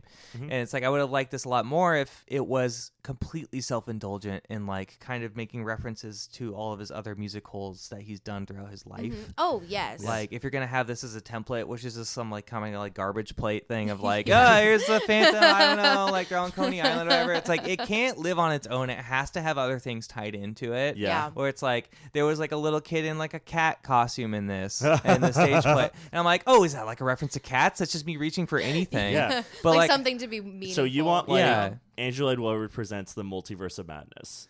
not so much that, but like more so like Stanley Kubrick's Eyes Wide Shut. Oh. Which is something that stands on its own, but also has a bunch of references and homages to his like Other all works. of his works. Okay, I hear from that. like throughout his career. Mm-hmm. Like I feel like this should have been something like, hubris generally is not a good thing, but like if you're going to go back and do something that's really rare in musical theater of making a sequel. And it's like, yeah, I mean, you could justify that being it's Phantom of the Opera. It's like one of the most successful ones of all time, right?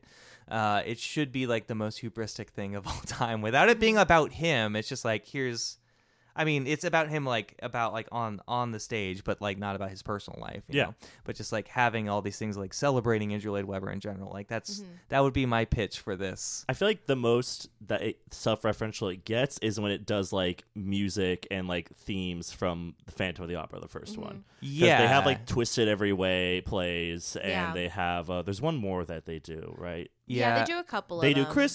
Christine. Yeah. I just think it needs to be like more beyond Phantom about him, because otherwise it just feels, at least to me, like, they're just doing this because they're lazy, and like also those songs are so good and these are not good. Like you want like a massive cross in the distance somewhere, or like maybe like the roller coaster has like a big cross on it somewhere, and that can literally just be fully encompassed. You could definitely Jesus layer Christ it in. Superstar and Godspell, and maybe there's someone's wearing a Technicolor Dreamcoat, but I mean, like I agree. I wish he had taken more risks with this. Yeah, that's what I mean. It's like it feels like because at this that's the point, I main mean, thing. it's not like he could like he's got it's not like his reputation is staked on this. Like no matter what he does, he's it just not feels really uninspired. Exactly. Yeah. It doesn't feel, and I feel at the beginning maybe it was inspired, and then it just as it kind of rolled down the hill, maybe it got less inspired because the first draft it supposedly was really good, and it had new characters, and it told a new story, and it really had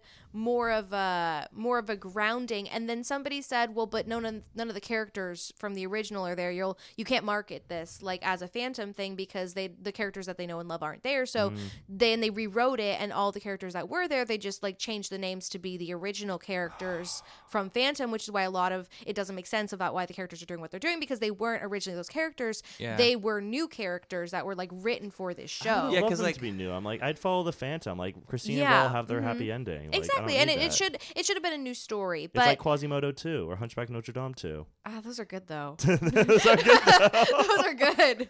Because like Raoul's like a totally different character in this. Yeah, he's Oh, a completely yes. different Which person. I don't totally mind, because it's like, yes, that happens to people sometimes. It's like, oh, it was all happily ever after until suddenly he got a gambling addiction. Yes. And it's just like, oh, it turned out not so good. It's like I kind of like that in some ways, but it still feels like they're just changing everything so In order to hard fit, that it doesn't even fit into like the world that you know from the Phantom of the Opera. Yeah. Yes. So, It's just Which, I mean, here's the thing about musical theater is notorious for keeping things secret until you're in the seat. So like a lot of the times, like there'll be twists, there'll be turns, there'll be songs that they haven't released. There's all kinds of stuff that musical theater does in order to get your butt in the seat. So that way it's a surprise when it happens and you're like, oh my gosh, this is so cool. I wasn't expecting this. And the problem is, like with this one, the twist is that you're coming to a good show because Phantom of the Opera is amazing. So like the twist is that Phantom of the Opera is amazing, so therefore this must be, and you can't get a refund once your butt's in the seat because you're like kind of committed to sitting there and enjoying the show. Mm-hmm. Which is different because we watched the film version of it and we paused it, we walked out, we came back, we felt, how it felt. But when you're a paying audience member, like you can't do that. You have to sit there and stay there the whole time and let it happen to you. And let it happen, whether it's good or not. This is also like pretty short too, right? Mm-hmm. For Yeah. It's 2 hours. musical, like it should generally be like at least 3 hours, right? 2.5 to 3 hours is very normal. Yeah. Yeah, that's like the length. I feel like most things, if it's over 3 hours, then it's a lot. But Yeah, but it depends on what it is. Because if it's good, I'll keep watching.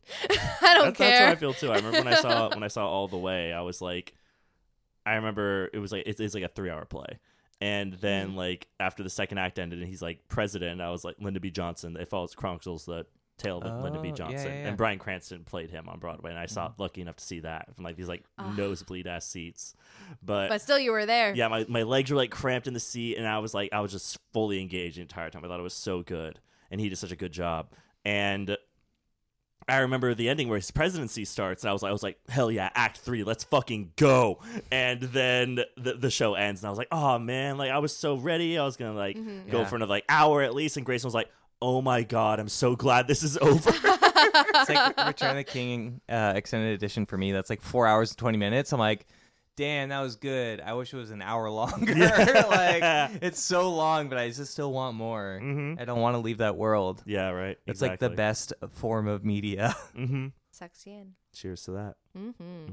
What's your least favorite thing in this show? Oh, Tracy, you're saying like several times throughout us watching it, you're like, oh, I really wish this wasn't like a close-up of this person. Oh, yes, that's good. Yeah, that's really good. Kind of I guess you're talking about the difference between watching a show and filming it for an audience, because the thing was like when a show is created for theater, it's not meant to be filmed. Like that's not the point. It's right. like it's You're performing for the back seats. Yeah. At least, I mean, that's something I know, at least. Yeah, that's why everyone's expressions are For so the nosebleeds. big. Yeah. Yeah. So you don't want to close. That's like basic cinematic like language where it's just like if someone's going to perform like that, you don't want a close up because that should be a wide shot. Yes. Because that's how theater is anyways. And also you're not going to ask those theater actors to perform like they're in a movie. Yes. So it's inherently not going to work either way. So you need to work for the format of it being a theatrical musical or like a like on stage musical as opposed to two actors in a room talking to each other in a movie. You know what I feel does it very right? different. Like filming like a musical like set. Say Shrek the Musical. I'm gonna be No, so excited. Cats. Oh yeah, no, Cats is great. Cats does an it. excellent job. Cats does it. Yeah, of course. Yes, Yeah. yes. Like I think they do an exceptional job of like literally they almost just like sit you in an audience chair and they're just like go. Yeah. And here's the thing is like that's what me as a musical theater person watching this wants to see. Like I don't want a close up of your face. Yeah. I want to see the whole stage. I want to see the design. I want like a cropped up view. Like I don't want to be in the nosebleeds. I want to be in the orchestra. But I don't want your face to be like my screen. I want to see what the technical director did. I want to see the lighting design. I want to see the set. Like that's the whole experience of the show is everything. Yeah, like Tracy kept feeling like, oh, they're doing a lot of Dutch angles in this. They were. They did a lot of Dutch, and I honestly like. I felt really proud that I knew that term. That's why I used it a lot. I was like Dutch angles. Ooh, fancy.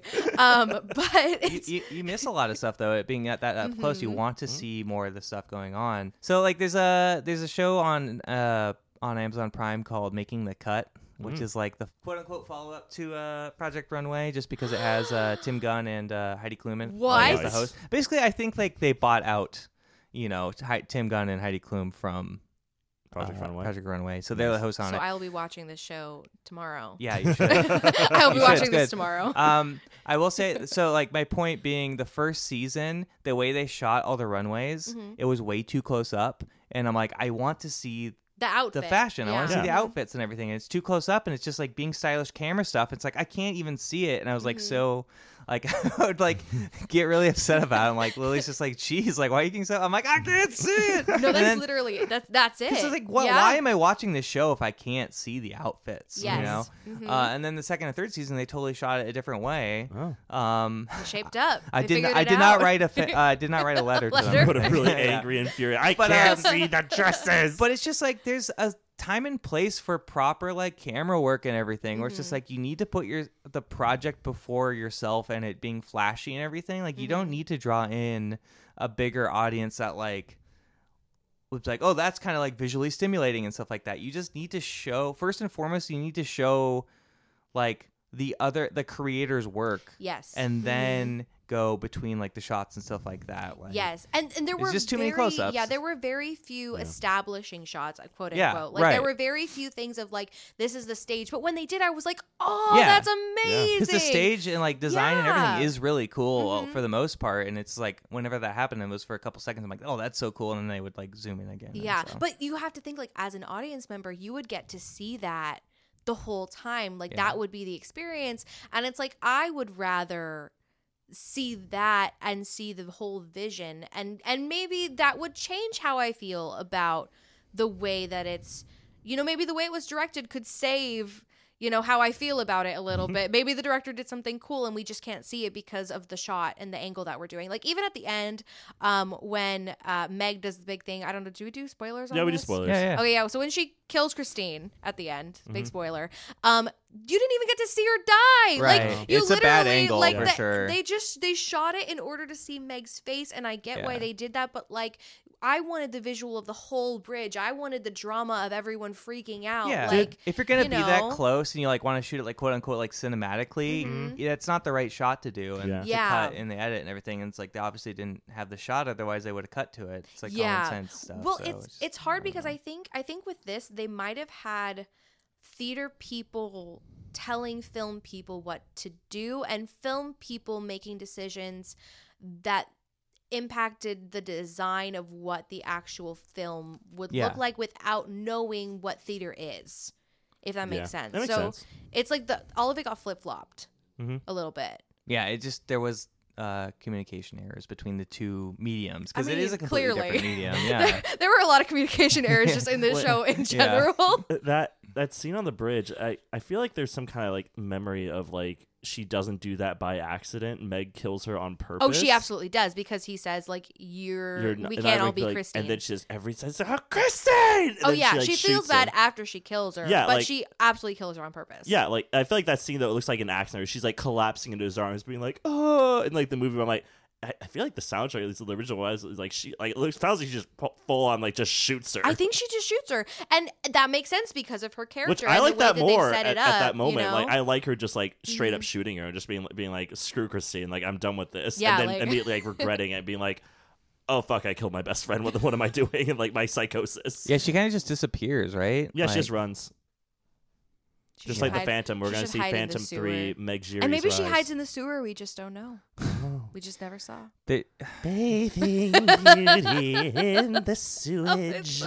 it should still just be like the human element of her reaction to that. I don't know. It just all feels like just not really thought through. Yeah, It's just very like Yes. first draft. that is exactly what it is. It's first Travis always like, "It's brilliant, Andrew. But- let's cut, print, take it." But it's not. Yeah, Right. It's that's been the problem. rewritten so many times. Yeah. Mhm. And the fact that it feels like a first draft and it's been written that many times, it makes you feel like maybe we should just scrap the whole thing. Yeah, and just start over start over. again. It's just like, they should have. Like in theory, I would like to see what happens after the Phantom of the Opera. Of course. I mean, and that's the thing about musical theater is we're always dreaming about that. Like Yeah. that's one thing as I think like a theater person is you're always dreaming about like what's next for these characters, what's happening to them. But like the fact that we never get to see it allows us this openness for possibilities. Yeah. So like anything could happen to them. What happened after Alexander Hamilton died? A lot of Eliza stuff. moved on is what happened. Eliza lived her life. It's true. They literally tell you what happened. I know they stand there and they sing it to you. They sing it loudly and proudly. Liza did a lot of What good. happens after Grisabella goes to the Heaviside Layer? Oh, that's what I would like to know. I'd like to know after they shoot her up into the sky on that tire. Maybe what it's happens? Grisabella reborn. Does she become reborn? We Yeah. don't know. They don't Super tell us. Saiyan 2 Grisabella. But it's like the endless possibilities of what happens next in musicals is like part of the fun, I think. Yeah, especially since like I don't know, I'm just really glad I'm really glad we're covering this movie because like we all said, there's not a lot of sequels or not a lot of like musical franchises. Yeah, like, I'm literally out now. huh? Like I'm out of musical franchises. We'll now. have to Oh. paste them together. Thank God. Oh. Well, Thank, there's just thank you Jesus know. Christ Superstar. Can you be all that you say you are? There's Hamlet too. Hamlet 2. Does that count? Fine, we can do Hamlet 2, I guess. Okay, I don't know. We'll figure something out. We'll find a way. We'll find something. We'll find a way. God, let's just cover Mamma Mia again. Those are so good. All right. Yes. I was talking about that Tracy when I walked back to our car and being like, I need Mamma Mia 3. Yes. Just how much I missed you. Yes. Like I would be down for that. Yeah, We all Mamma Mia is fire, y'all. it is. I'm I down. love a movie where everyone's like 15 years older. Yes. Love it. Even if the movie's not that good, I'm like, I You gotta just see like it. movies about aging. Yes, I do, and I also just I love seeing where those characters ended up. Even if I don't totally like where they end up in the movie, I'm just like, well, that's where they ended up in the story, you know. At least like I think every once in a while I'm like, would it be better if they just never made The Rise of Skywalker? And I'm just like, I don't know. Yes. Like I kind of. I mean, say yes. I mean, for the large part, yes, but I'm also like such a longtime Star Wars fan that I'm just like, I have to rationalize everything. So I almost like the challenge of like all the writers and everything. Like I feel bad for them in a way, but like all the expanded universe like writers and stuff of Star Wars being like, okay, how do we rationalize all of the weird shit that happened in that movie and make it make sense? Like I kind of like that as a challenge. Has anything has people done things that takes place after Rise of Skywalker? No, not yet. Not after, but Yeah. there's some stuff that's like slowly tying into like Palpatine and the Snokes Oh, and stuff like that and all God. the weird shit. And there's like there's a hyperspace traveling whales and stuff. What? It's like I don't know what's happening anymore. That's Wikipedia stuff. I like fell off the Star Wars wagon a while ago. That's okay. And here's my thing is like I'm a big fan, but I definitely fell off the wagon because I just couldn't keep up with all the content. There's a just lot too of much content. It's like the Marvel stuff when they're releasing. Yeah. Yeah, so many I'm things also at fell once off the where it's Marvel exhausting. wagon. But you know what wagon I don't fall off? The musical theater wagon. Because Never. I only have to There you watch one. Yeah, it's I don't true. have to watch like 17 True. of them. I can just watch 17 versions of the same show that are all Yes. done by community theater productions. True. And that's what I want. And you want to see Brett's interpretation of do. What's a theater production of Scar Scar? from Lion King? Oh, of course I do. Yeah. That sounds amazing. Oh, we didn't even talk about your personal experience with this musical. Oh, my personal experience with music. I mean, I don't have much. My brother did audition for it way back in the day when it first came out, and so my mom was a huge fan, and we had the CD in the car, and she would blast it. And it's sad because even to this day, I still don't know the music, even though that CD was in my car. Yeah. And we listen to it all the time. But it was, it's one of those things where it's like that. Other than seeing it today and the massive amount of research I did on this before, that's all I know about it. It's not well known. It's kind of buried. I think for good reason. I think with good reason. It's a beautiful show in the sense of like the people in it are very hardworking. They clearly, are talented. The costume's great. The set's great. But that is where it ends because the story is just trash. It's A like beautiful corpse. yeah. Yes. It's like a lot of movies where it's like, oh, just there's something inherently flawed in it. There's still a lot of people working on it that do a really great job and make things yeah. look really good, and they try their hardest. Like even the actors and their performances in this, I think, are generally pretty good.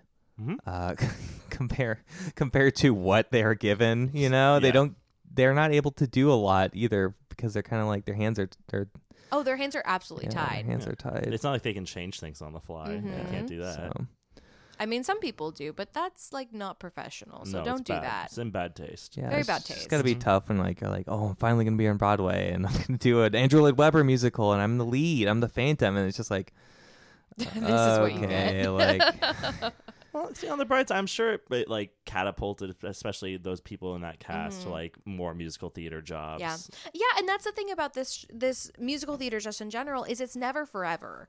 You're on a show, like on Broadway, you're probably on the longest on it, maybe a year, maybe 2 years, and then you move on to your next project. So like if you're in, the trash fire that is Phantom of the Opera sequel to Love Never Dies. You get to do King Kong the musical. Yes, exactly. Or Rocky the musical. You get to do something else. What's another or not musical that has issues? Spider-Man in the Dark. Spider-Man in the Dark has a lot of problems. Miss Saigon. Oh, so good. Miss Saigon is a good one. I saw the revival on Broadway and it was really good. There was just a problem with the guy and the girl had no chemistry though. We saw the understudy. I just always want to listen to Leah Salonga. That's like the all I want. American Dream. I like that song. That's beautiful. Thank you. Chess the Musical. Okay, that's good. Nothing you can say is revelation. Chess the Musical's fun. It is. I told Tyler that one night in Bangkok's from that. He didn't know that. Oh, yeah? And then I read more lyrics. I'm like, this is very 80s It's and problematic. It's very The problematic. But the 80s song were is still time. a banger. One night in Bangkok makes a hard man humble. The bars are temple, but the bars ain't free. Well, on that note, I feel like we've talked plenty about Love Never Dies. We have. I can feel the phantom walking next to me. Do we all have pitches for Phantom of the Opera 3? Oh, okay, let's do it. Okay, can We I have go to base it last? off this one though. Yeah. Okay, so Yeah. wait, so It has to be canon. it has to Yeah, be it canon. has to be Okay, canon. okay, got it. I'll think. Can I think for a second? Yeah. Sure. Okay. Mine, which I feel like I just already half formulated with Connery, Yeah. was just a 2.5 Men scenario where Raoul and the Phantom have to raise Gustav together. Yes. Yes. And just a lot of hijinks happen, A lot of hijinks. The Phantom gets into tiger's blood or whatever. Great, Oh my good. goodness. Yes. That's about it. Do you have yours at Tracy? Give me just another minute. Okay, I'll go for You mine then. choose. Yeah. So I'll say mine is the Phantom takes Gustav and he teaches him the subtle art of being a creep. Yes. God, yeah. I think Raul abandons him. He has no tie to Gustav whatsoever, other than the fact that he raised him for 10 years. That's so but sad. I think Raul walks away from the kid. I think there's like Yeah. one song in the opening. It literally opens like right where Love Never Dies ends. Okay, And like pan up from Christine's dead body. Yes, pan up from Christine's dead Wouldn't that be dead funny body. if you were cast as Christine's dead body? And I think also in this one, to like really ham it up and make it Andrew Lloyd Webber-tize it, Christine's ghost is in it, and she sings a lot. She Like floats around. she is a literal She phantom. is Sarah Boggess running Yeah. around the stage. Yes, and she literally She's in the mirror when the Phantom looks into the mirror, and Yes. he's Oh, haunted snap. now. and now he is the one who's Haunted. haunted by her, and the idea of being a Oh. father and like what that means, and Oh, that's good. he can't really communicate with her, but it's the fact that he's just haunted by her now instead of the other way around. I So like that. a new haunting. That's good. Thank you. Okay, let's see. What would mine be? So I also love a good time jump. So mine would be, I think, 10 years in the future. Ooh. We're following Gustav, who's now like 20 years old. Yeah. He has had a traumatic experience in his life. His mother died in front of him. Uh-huh. His father wasn't his father, and the Phantom basically had Died like a in World panic War I. attack. Yeah. Well, I think basically what happened is Oh, we Gustav. forgot to mention that there's a segment. Oh yeah, you have to tell like Wait, the other what? version of the Phantom with Raul. Sorry, I totally interrupted you. We'll come back to it. Yes. Wait, I lost my train of Yeah, thought. I'm sorry. It's okay, it's There's okay, a it's version of okay. this musical where Raoul loses his wiener in a war or something, right? The Franco-Prussian Yes. War. So There's no basically, way. they were trying to justify, like, how could the Phantom be the father of Gustav? And one of the ways that they were going to try to do that was that saying that, Raoul had been in the war and that his stuff had been blown off by, artillery a gun. fire. yeah. Artillery fire. Yeah, That's so he had really like been in precise. the war, and then when he came back, like everything was Mangled. and so, but Christine didn't know until they were already like gonna get married and stuff, and that's why she ran off to the Phantom. She's like, gotta get some down, and Yeah. then she got Gustav. Okay. All right. Sorry, I totally interrupted your sequel. No, it's okay. For this. I don't remember what it was. I think. Oh yes. 20 years Gustav. later, Okay, or 10 years Gustav. later. Gustav, 10 years later, basically what happened is his mom died, his dad abandoned him, and his father figure was basically gone. But Gustav had to go to like an orphanage or whatever Ooh. because like nobody was there to raise him. Everybody kind of like, and Madame Giry didn't want anything to do with him. No, of course not. So, like, he had to go to orphanage. He basically becomes the Phantom of the Orphanage, where he's just, like, it's like super depressed, super angsty, writes a bunch of music. He ends up, like, finding maybe like a girl there, It's like or maybe a Evil guy. Annie. I don't know. Yeah, kind of. But then It's they like the become Riddler his, in the Batman. like, they become his muse, and like Yeah. he writes music for them, and he Aw. tries to put on this big production, Oh. and like, it's like that's my Oh, it's vision. It's like nice. that whole, his journey, Yeah. like as this repressed, depressed guy who like had all this traumatic stuff happen and grew up in an Honestly, orphanage. yeah, that is like the natural progression of those things. It's like, oh, you have an incredibly like problematic father who caused you a lot of trauma. Yes. Your mom died, and Yes. she was like a nice lady, but she also had plenty of her own issues. And like, now you're in an Yes. orphanage, and like you're trying to be a good kid, a good person. Yes. But there's like everything stacked against you in a lot of ways. Yes. So. And then it's everyone around you, your friends, bringing you into the light and being like, "Hey, look, Yes, you're not exactly, the product like- of what everyone has made you." And or instead what- of half a Exactly. mask, he wears a whole mask, a la like Kylo Ren. Yes, to because he's Vader. trying to hide his whole face from the world. Oh, Yes. that's good. Yeah. I like that. because he feels he's a monster, and everyone says, "You're not a monster. Look at you. Look at your face. You're a beautiful Yeah. boy. You're Well, my maybe- beautiful boy, Timothy Chalamet." It's beautiful. I mean, here's the thing. That Son, I don't would do watch heroin. that. Here's the I thing. have to. I would watch that sequel. Like, I would watch it. Yeah, I'd be like, that okay, sounds I want to good. know It's a what good idea. happens. You know? pitched it. Yeah. Andrew Lloyd Webber, are you listening? If you are, please forgive what I said about your show. I'm so sorry. Email Tracey It's Thomas great. at gmail.com. Email her $10 million. Yes. And I will 20,000 give francs a you- month. Yes, please. And I will not extort you, the way that certain Phantom characters have extorted their patrons. As long as you don't have to live in a sewer, I you will don't- not extort I could- Andrew Lloyd Webber. I will not. I will not be in that sewer. But Gustav was, so Yeah. it's fine. Oh, yeah. All right. Gustav will be.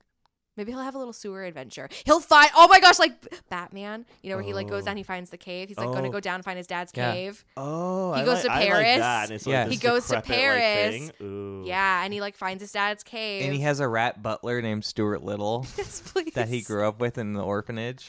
I don't know about this one, Gustav. But he's also like his butler because it's Batman. Did you know that Stuart Little's not actually a rat? He's just a small boy that Yeah. looks like a rat. Yes. What? We'll save this for the Stuart Little movies. Yes, the franchise. I need to hear all Yeah. the things that happened about this. I have a lot of questions. Stuart Little, written by M. Night Shyamalan. Okay. Well, I think that concludes our discussion of Love Never Dies. Yes, please. Yes, please. Let's get out of here. Please. Overall, I think our overall thoughts is it's not good. It's fun to talk about in a Yeah. lot of ways. Musicals are fun. Yes. Good stuff. Yes, they are. To condense everything. Tracey Thomas, thank you so much for joining us. Thank on you for this having me, you episode. guys. Yeah. So much fun. You're a natural. Yeah, truly. I just like talking. Yeah, I was gonna say I don't know why you're nervous. You'll be great at this. Do you have anything to plug before we go? I don't really have anything to plug, but if you're listening to this around August of this year, 2023, Yep. We are putting on a production of Sound of Music. So get your tickets, come and see it, get your musical hat on. Where's it at? It's gonna be at my church community, Highlands. Mm-hmm. It's in La Crescenta. It's awesome. We get all of our professional actor friends to come and perform, and it's a hoot. I will say I was stunned at their production of Christmas Carol. Yeah? I was really surprised when I walked in. I was like, oh, wow, this is actually pretty legit. It's really good. Mm-hmm. Yeah, we're trying to start a little theater company. So one day, musical theaters with the Thomases. With the Thomas. Somebody please sponsor us. Yes, please. I feel like we Sponsored got by the Thomas Theater Company. I feel like we got to work on that. I'm pretty flat. I'm pretty flat in that drop. It's the third take, to be honest. Yeah, that's true. It's the third take. It's the best we can do. You didn't like me doing my high-pitched voice during it. You made a You chipmunk need some sound. harmonies. You need some harmonies in there. Yeah, that's true. Maybe just both of you should do one. We no, got it's you. you. It's you and me. We gotta do it. All right. You guys have to. Yeah. Connery, what do you have to Bring the plug? harmony. Plug your thing. I'm My ready. thing. If you enjoy the sound of my voice, you also enjoy tabletop role-playing games. Probably enjoy Starship Impala. It's an actual play role-playing game podcast hosted by myself and 4 other friends. We play the Starfinder game. You can find us on SoundCloud or the Apple Podcast app. Tyler, what do you have to plug? Yes, listen to Starship and Paula. That's it. I can't No, believe I got was to just. hear that in I felt person. like I That was being too exciting. mean. I'm like, no, it's good. Listen to it. It is good. It's fun. Follow me at Timey Vice on Instagram and follow us at Friendchise Pod on all social medias that you would think that we're on. Just guess. Up to you. Just figure it out. Yeah. Please like, share, and subscribe on Apple Podcasts and Spotify. Give us 5 stars. It'll help us grow the show. Email us at thefranchisepodcast@gmail.com. Any questions, comments, compliments. Any franchises you want us to follow. Wow. Any franchises you want us to cover, musical or otherwise. I think that's it, right? Yeah, Thank you, Nick. I've done so many of these. This is our 150th episode. There he is, Mr. 150. Oh, wait, that's the wrong No, one. that's wrong. Try again. Thank you. Yay. Oh, wait, no, that's the wrong one. No, that was Beautiful. good. I That like was the applause. That Thank was you to beautiful Grayson applause. Hansen for our work and Nick for our music. Until next time, Konnery, sing any song from this musical. Okay, let me think. I want to sing this like 10 long years living a mere facade of lies. 10 long years wasting my time on smoke and noise. In my mind, I hear melodies pure and unknown. Thank you. Get off the stage. Somebody bring the hook. No, please. No, don't take me. Goodbye, everybody.